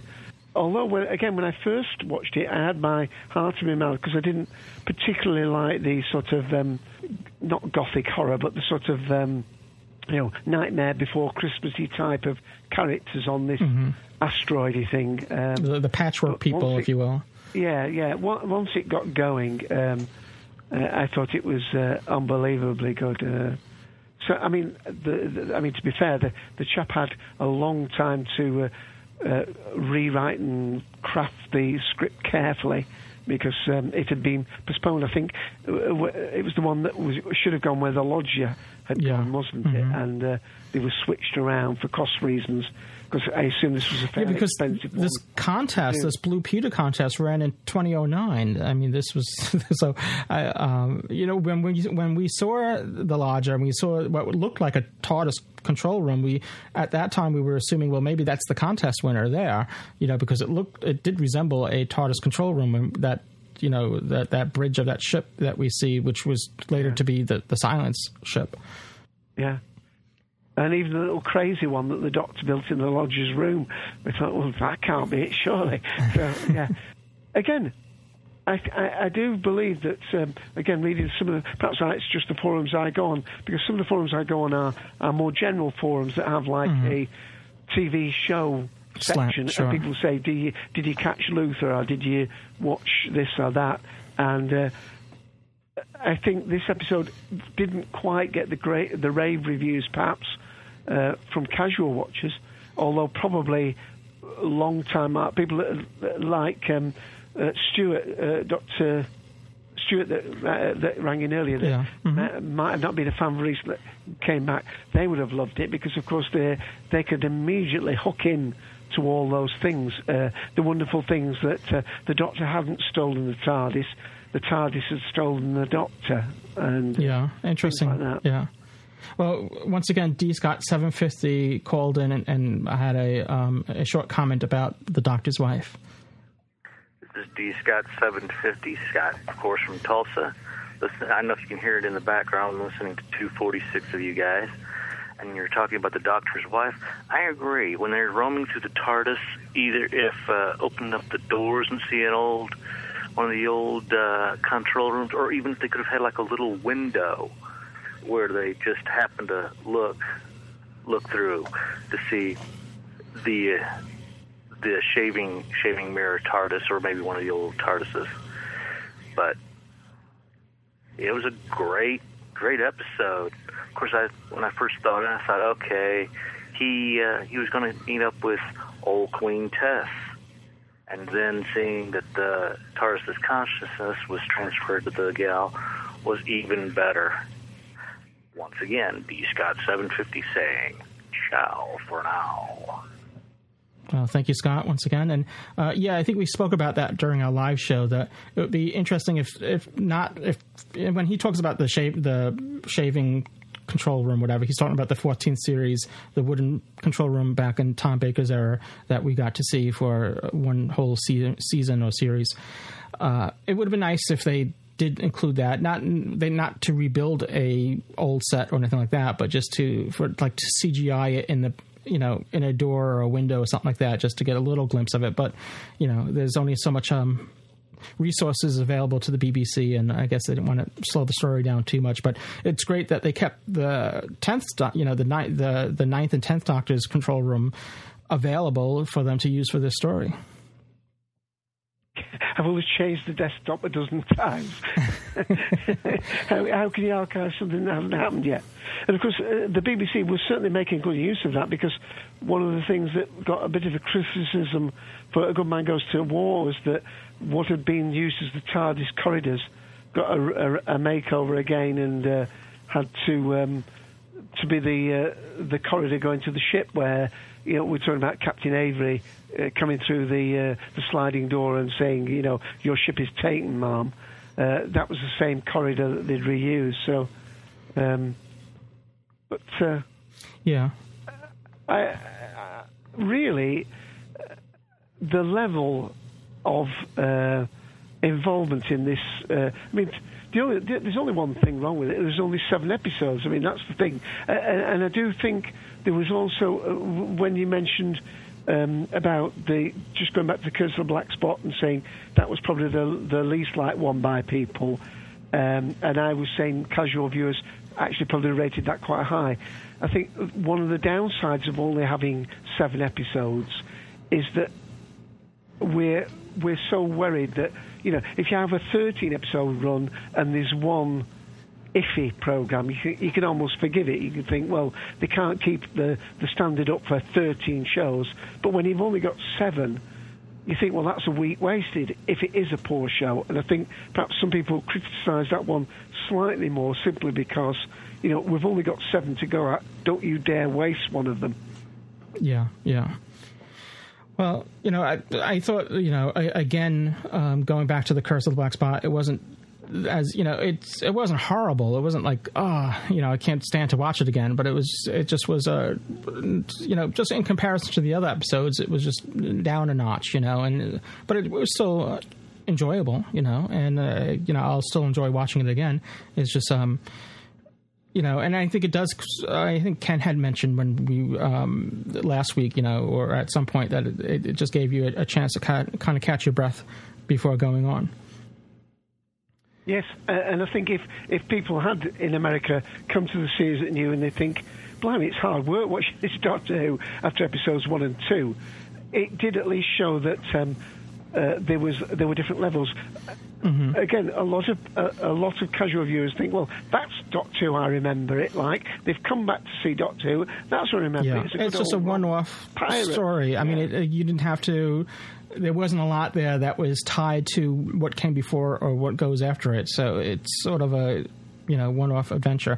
I mean, the same thing is true with this story, The Doctor's Wife. It's again, it's not so much tied to the arc. There's probably a reference here and there. But it's not. You can watch this one on its own as well. Before we move on, we did make a mention that it would be great that if Neil Gaiman were to do an audiobook of this, and if he did one, he could do it for Audible.com, and we would like to thank Audible for sponsoring this episode of Doctor Who Podshock. Audible, you should know, is the premier provider of digital audiobooks. They have over 85,000 titles to choose from in every genre, be it thrillers, romance, comedy, of course science fiction and fantasy as well. I really recommend you checking out their site and seeing what they have. They have, all their episodes, audios, I should say. The audiobooks are available for the iPhone, Kindle, Android, over 500 devices for listening anytime, anywhere, just like this podcast. And for listeners of Doctor Who Podshock, Audible is offering a free audiobook download that's free for you to keep with a 14-day trial, so you have a chance to check out their service. And to get your free audiobook, simply go to audiblepodcast.com/Podshock. Again, that's audiblepodcast.com/Podshock for your free audiobook. And we always like to make a recommendation, if we could, or a referral that you might want to check out. And since this whole episode that we're doing right now is reviewing a Matt Smith series, I thought it would be appropriate to choose one of the new Matt Smith arrivals on Audible, which is Doctor Who, The Hounds of Artemis, which is by James Goss, and it's narrated by Matt Smith and Claire Kobe. And it's an exclusive audio adventure featuring the 11th Doctor and Amy Pond, with original sound and music for the story. And the story is when Lord Woolcroft and his team break open the fabled Tomb of Artemis, a seal of thousands of years. They are astonished by what they find inside. And this is a little bit from it. Bradley took a stunned step back, gasping at the figures bounding out of the tomb. A young man and woman, elegantly dressed, he like a professor, she like a Cambridge blue stocking and flowing skirts. The man beamed at the crowd, instantly taking charge. Dr. John Smith and Miss Amy Pond of the Scarman Institute. British Museum said you could do with a hand opening the tomb of Artemis, which we're... Miss Pond nudged him in the elbow. On the wrong side of. Oh! The doctor grabbed Bradley's torch and, waving it around, details, shh. Now then, Amy, this is Bradley Stapleton, famous archaeologist. The doctor pumped Bradley's hand, but he shook his head, stammering, No, really, I'm not, just a student. Not to worry, said the doctor. Look at me, I'm young and I'm brilliant, he beamed, turning to face a furious Lord Woolcroft. And Amy, this is the celebrated Lord Woolcroft. He leaned close. He's the money, he whispered. And this lady must be the expedition artist, Miss Vanderkast from the Berliner Vorjährliches Museum. He bowed to a large lady wrapped in what looked like to be several curtains. She nodded, and Amy caught a whiff of lavender and talcum powder. The doctor grinned. Honestly, your work on the Elgin marbles, Fraulein. Amy, this woman's etchings are magnificent. The large woman giggled. And the rest of your, Lord Woolcroft coughed. Gone missing, Dr. Smith. The dig has not been a smooth one. No, I heard. Which is why we're here, standing outside the fabled tomb of Artemis, and, oh, I say, what's this?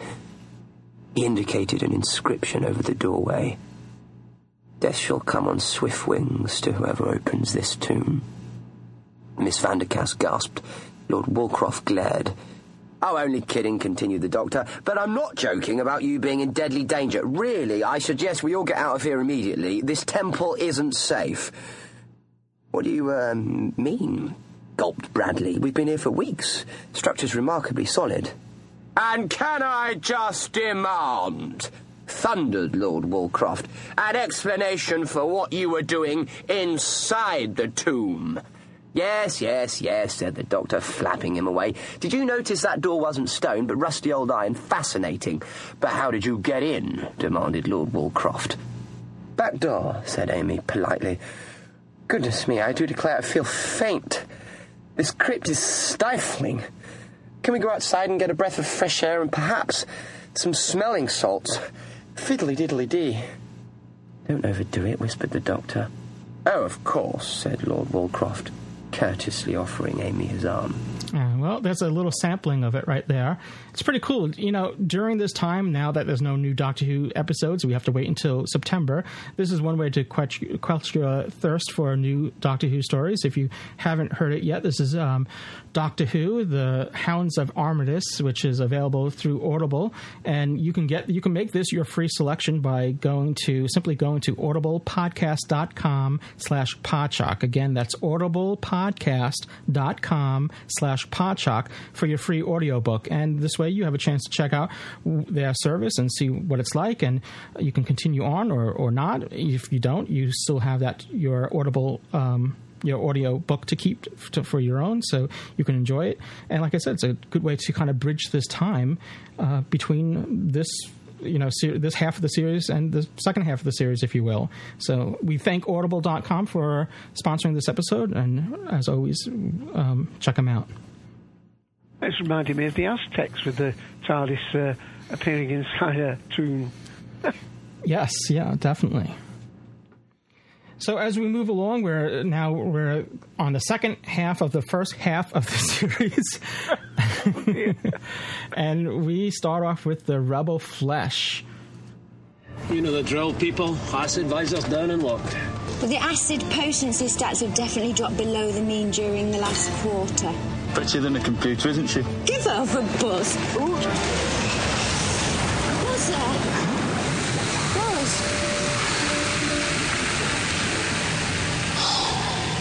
Great. Sorry, Buzzer. You're dead. This is a right pain in the arm. That's gone now. Gotta write this one up for the boss. Those Sues caused a bomb. I think we've got to talk about what just happened back there. When you're doing your report, it wasn't my fault. She took a swing at me.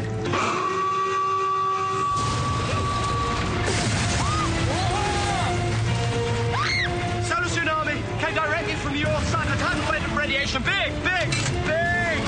Assume the position.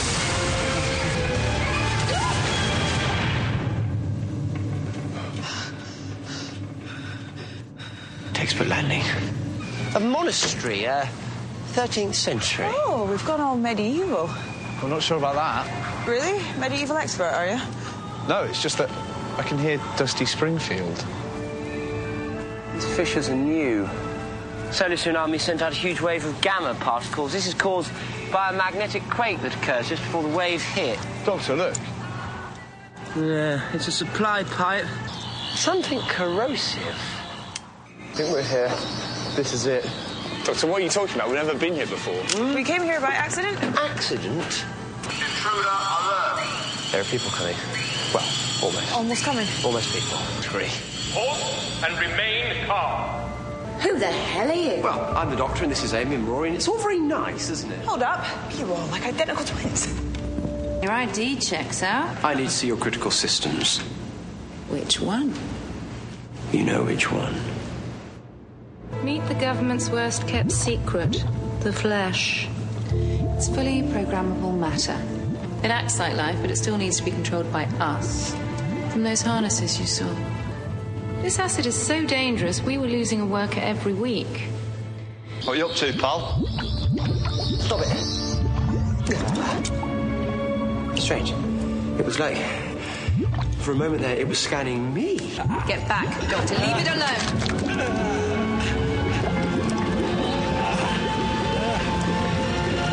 I understand. Well, that was part one of 2-parters.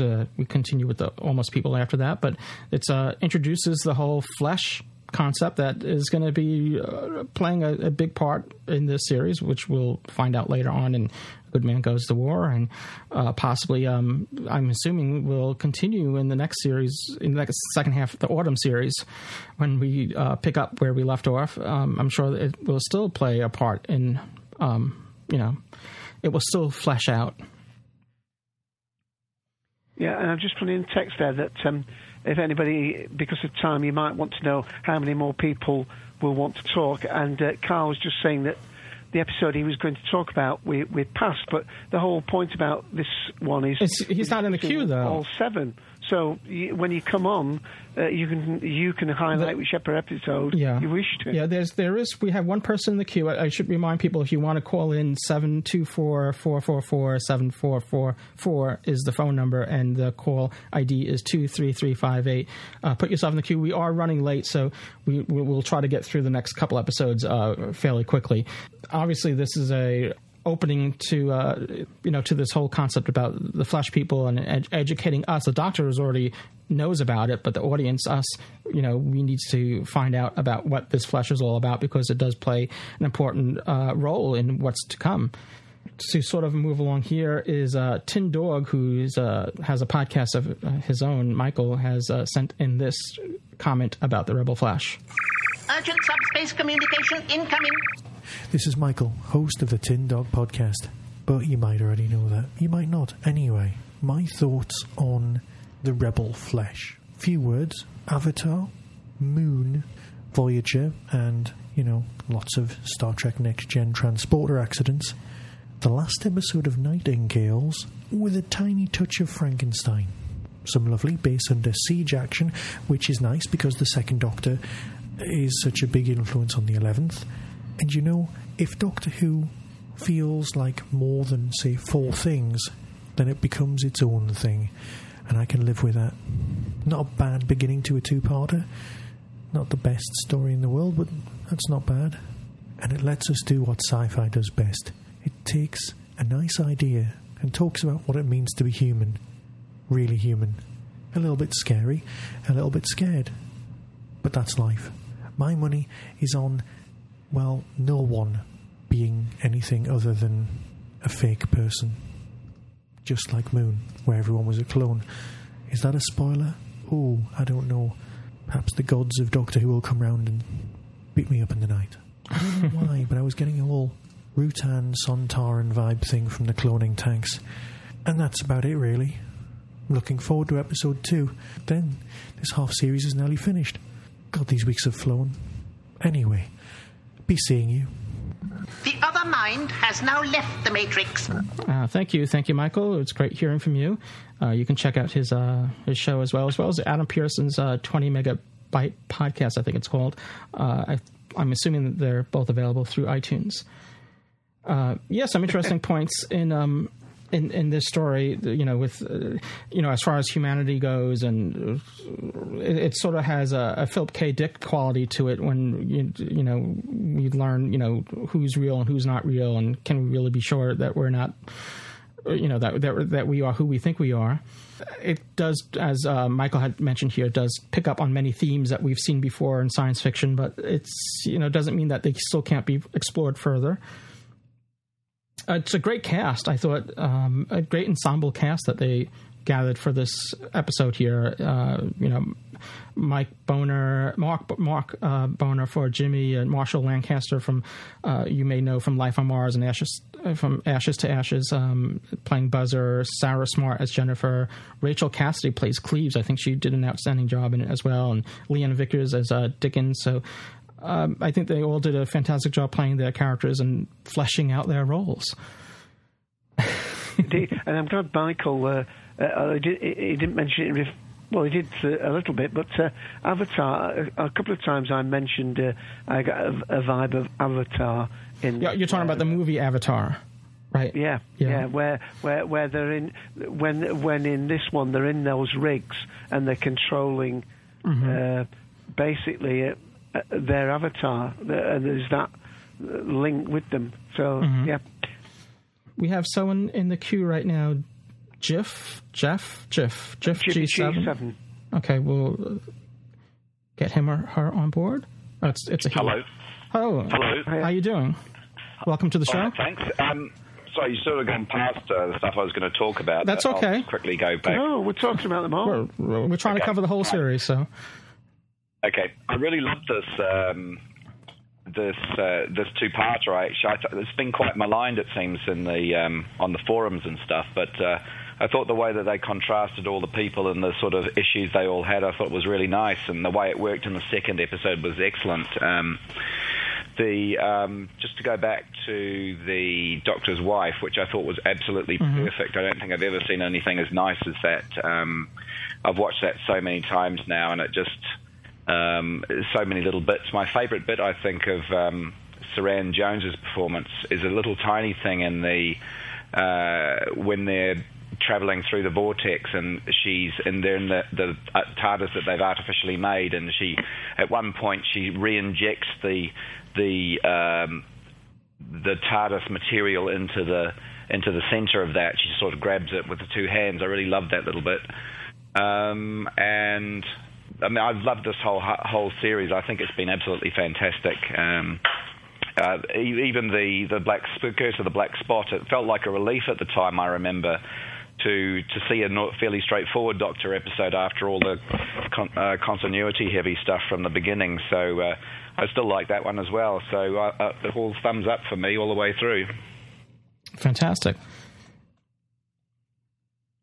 Yeah, I mean, the whole series has completely rushed them out. Have you had a chance to, or have you had the desire to rewatch some of the earlier ones in light of now we know that Amy's been a ganger all this time and so on? I mean, have you had a chance to do that? Yeah, I guess I probably watched them all about 3 or 4 times each. The only thing I was thinking about was because they talk about it being a made for the DVD box set type series, but you know, with so much of it relying on revelations that you see throughout, I don't know how good it's going to be to rewatch in a couple of years' time. I mean, Doctor's Wife would stand up by itself. Probably The Curse of the Black Spot would stand up by itself. But a lot of the other continuity ones, like the first and second episode, might well not be so interesting later on. It's I think some people, one of the criticisms I heard about the Rebel Flesh and the Almost People is it was there was more than enough for one episode, but not quite enough material there for 2 episodes, if you know what I mean. If you think of like something like The Waters of Mars, where you've got one sort of 70-minute episode or whatever, I think the Rebel Flesh Almost People might have been better if it had been done as a special, like a 90-minute special. Yeah. Yeah.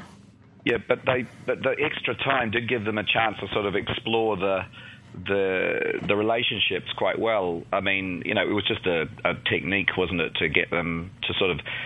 in some ways it reminded me of Inferno in the sense that there were 2 versions of the same character with different characteristics, and you know, it was really nice.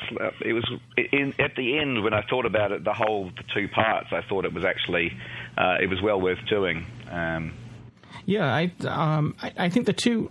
And again, I think once again we're treated to cinema quality, production wise here. I think the lighting and the design work here was outstanding, and they went through like half a dozen locations shooting the castle just to get everything right. The monastery rather.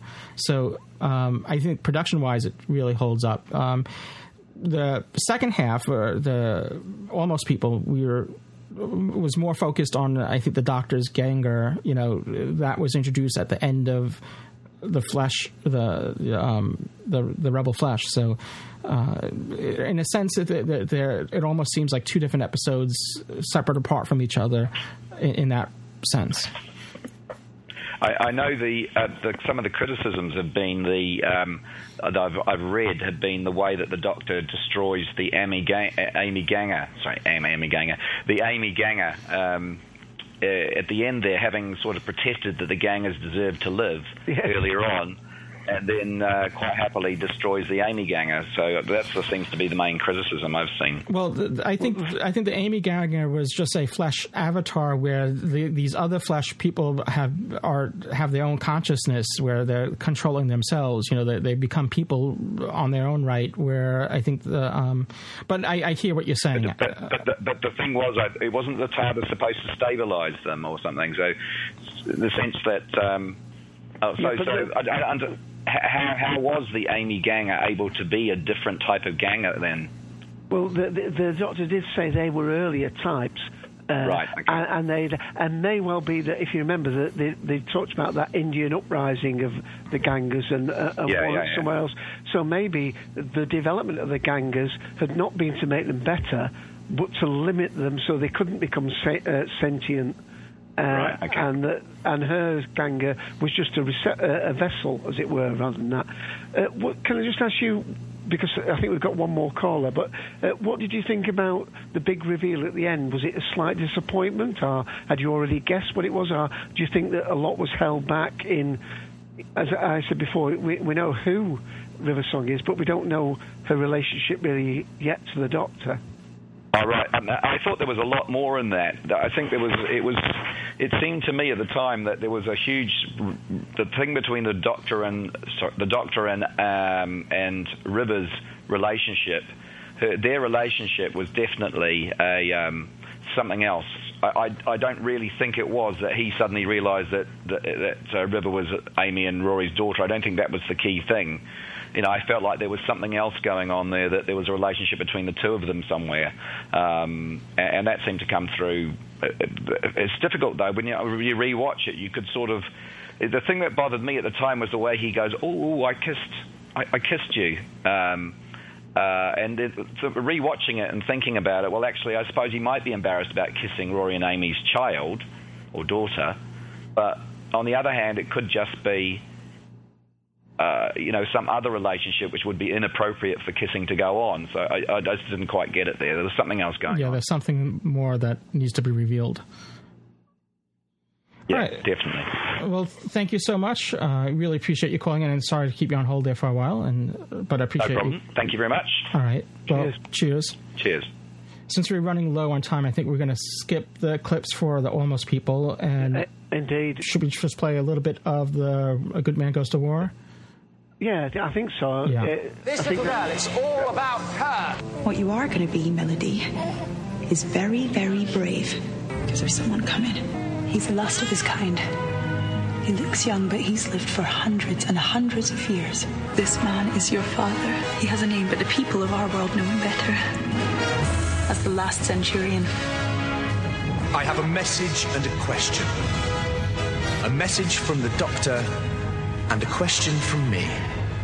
Where is my wife? What is the Doctor's message? Would you like me to repeat the question? We're not supposed to stare at them. And if they think we're trying to see under their hoods, they'll kill you. Why are they called the Headless Monks? They can't really be headless. Time for my conversion tutorial. What's in the little boxes? Are you ready to make a donation? Thank you, Parker. I won't be needing you again tonight. Yes, milady. Another case cracked, I assume? Jack the Ripper has claimed his last victim.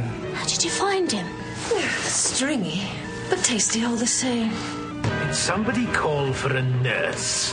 Where the hell have you been? Every time you've asked, I have been there. Where the hell were you today? I couldn't have prevented this. You could have tried. When you began all those years ago, sailing off to see the universe, did you ever think you'd become this? The man who can turn an army around at the mention of his name. Doctor. The word for healer and wise man. But if you carry on the way you are, what might that word come to mean? And now they've taken a child. The child of your best friends. And they're going to turn her into a weapon just to bring you down. Who are you? Oh, look, you're caught. Haven't seen that in a very long while. No, you tell me who you are. I am telling you.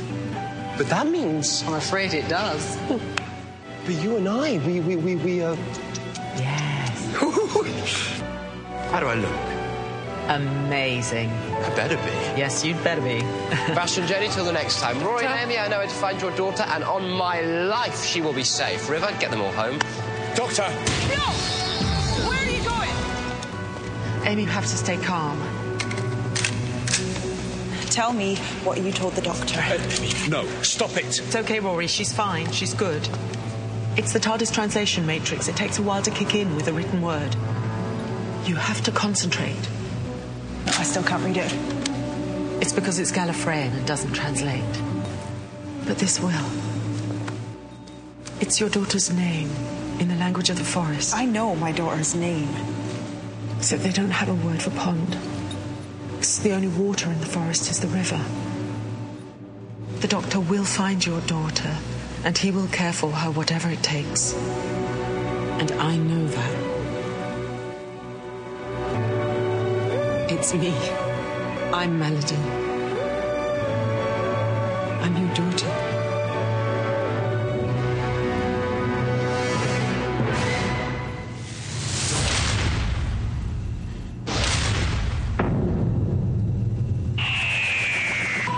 Well, there you have it. That's how shivers again. We end the series, or this half of the series. The only liquid in the glass is wine. That's how I like that line. Lovely. wine at the end. Yeah, but that was another thing. The emphasis on my life, your daughter will be safe. I definitely think that relates back to the Impossible Astronaut. Anyway, you might want to get Carl on before we'll get Carl on. The 2-hour mark. I know. We're going to wrap up the show after Carl. And so, Carl, welcome to Doctor Who Podshock. You're calling from Hawaii.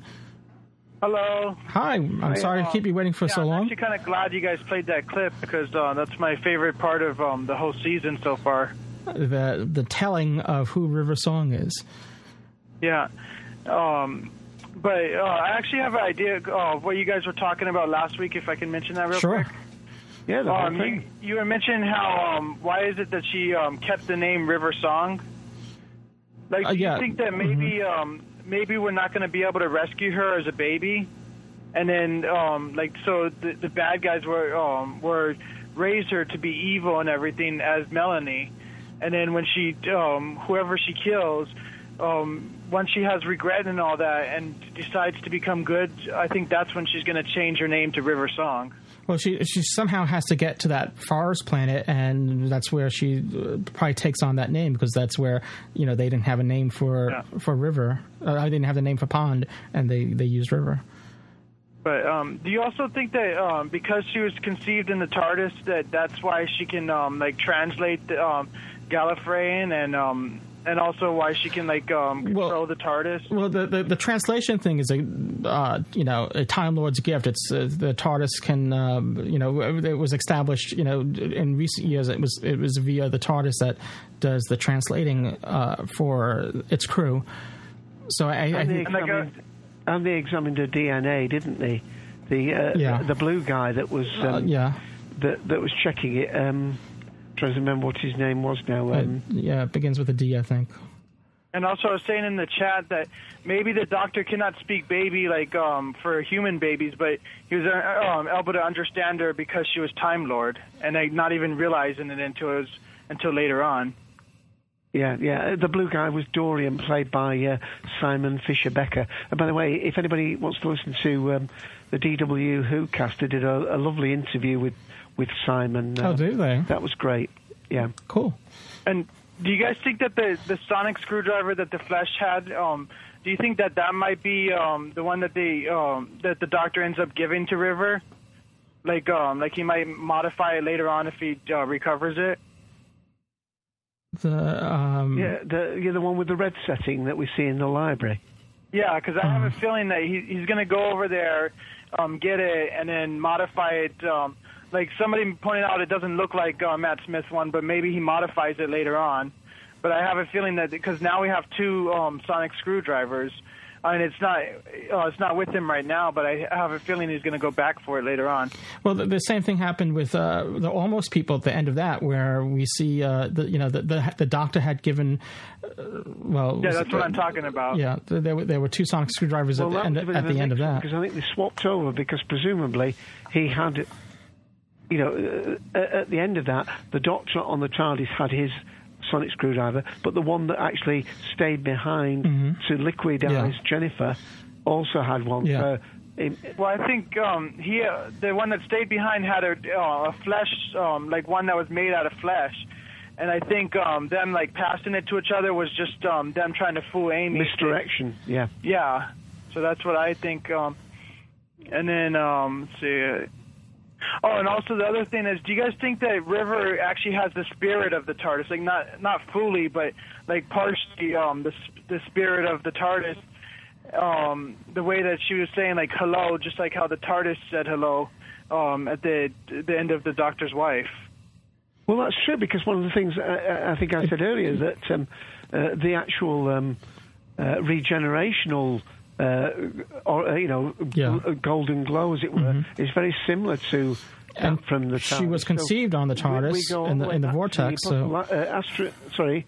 No, just saying she was conceived on the TARDIS as well. So it could very well be that there's a definite symbiotic relationship there, and she knows how she knows the TARDIS well enough not to ride her with the brakes on.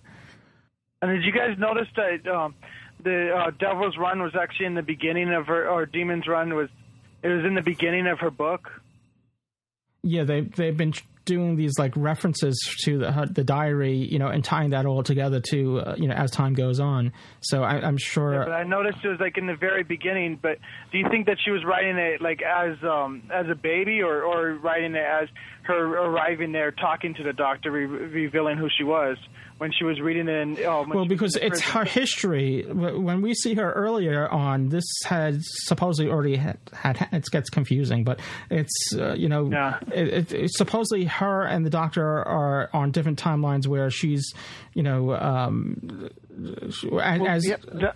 going into, as we go forward, we're going into her history. So these events had already happened for her.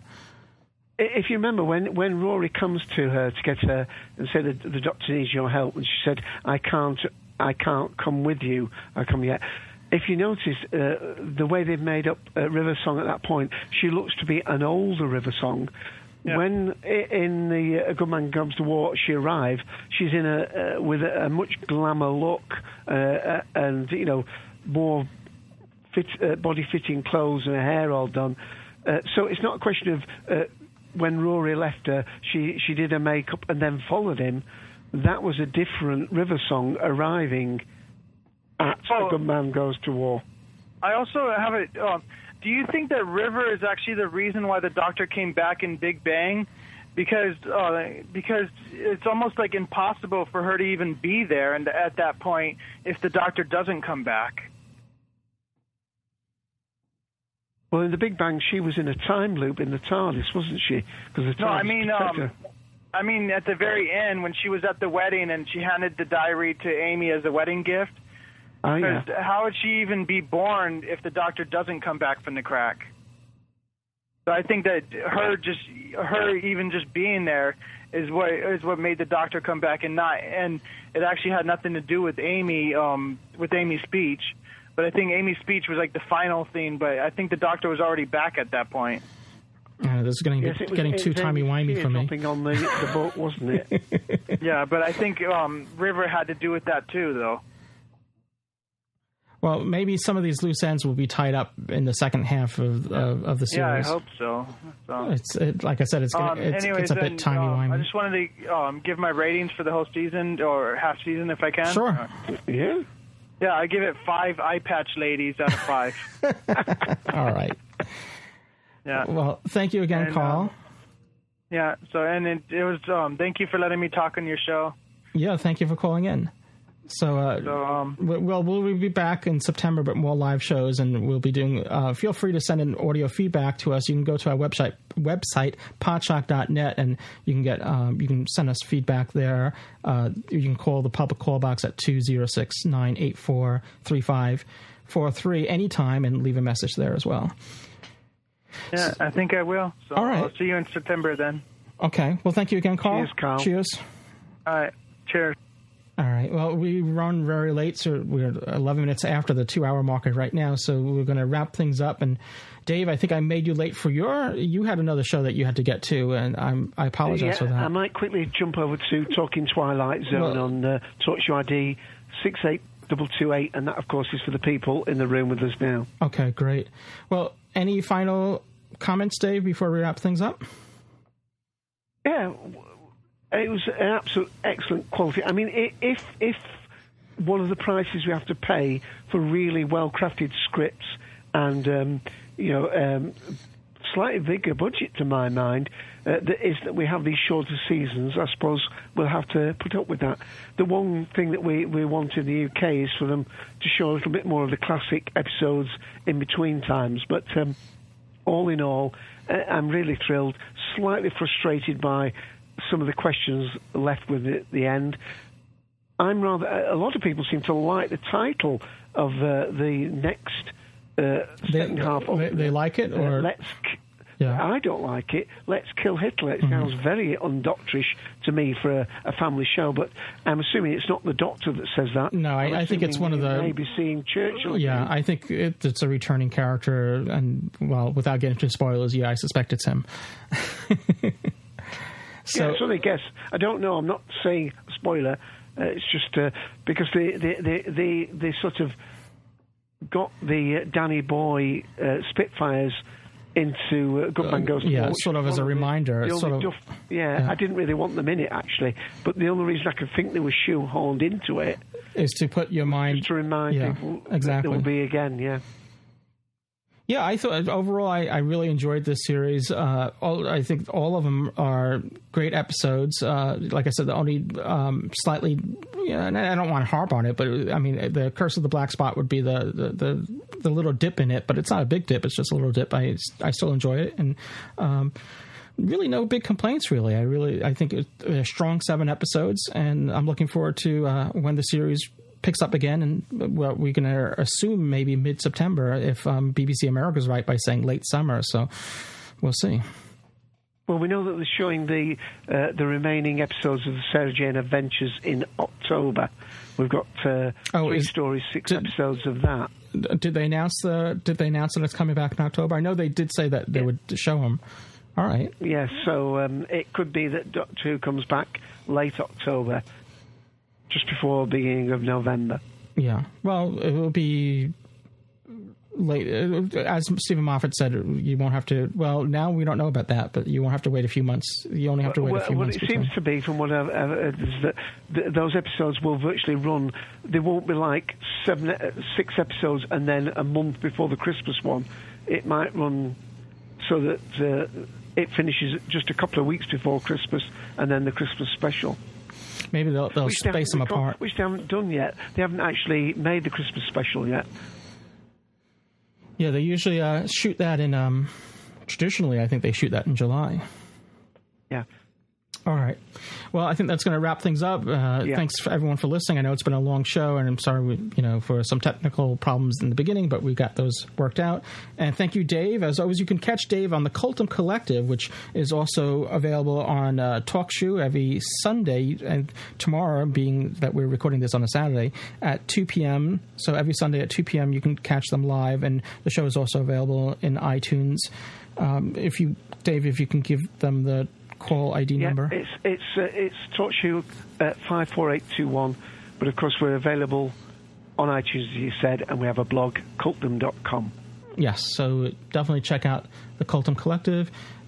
Dave and Ian, also known as the Sixth Doctor, both host that show and do a fine job at it. So thank you once again. I think that's going to wrap things up. So cheers, everyone.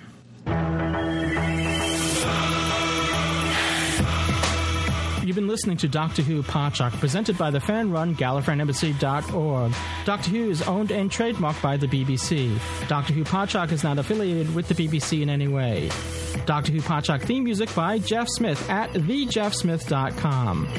This has been a production of Art Trap Productions and is presented to you by the Gallifreyan Embassy and has been made part impossible by supporting subscribers and donations from listeners like you. This episode is also supported by the Podshock Podcast Companion app for iOS devices, now in the iTunes App Store.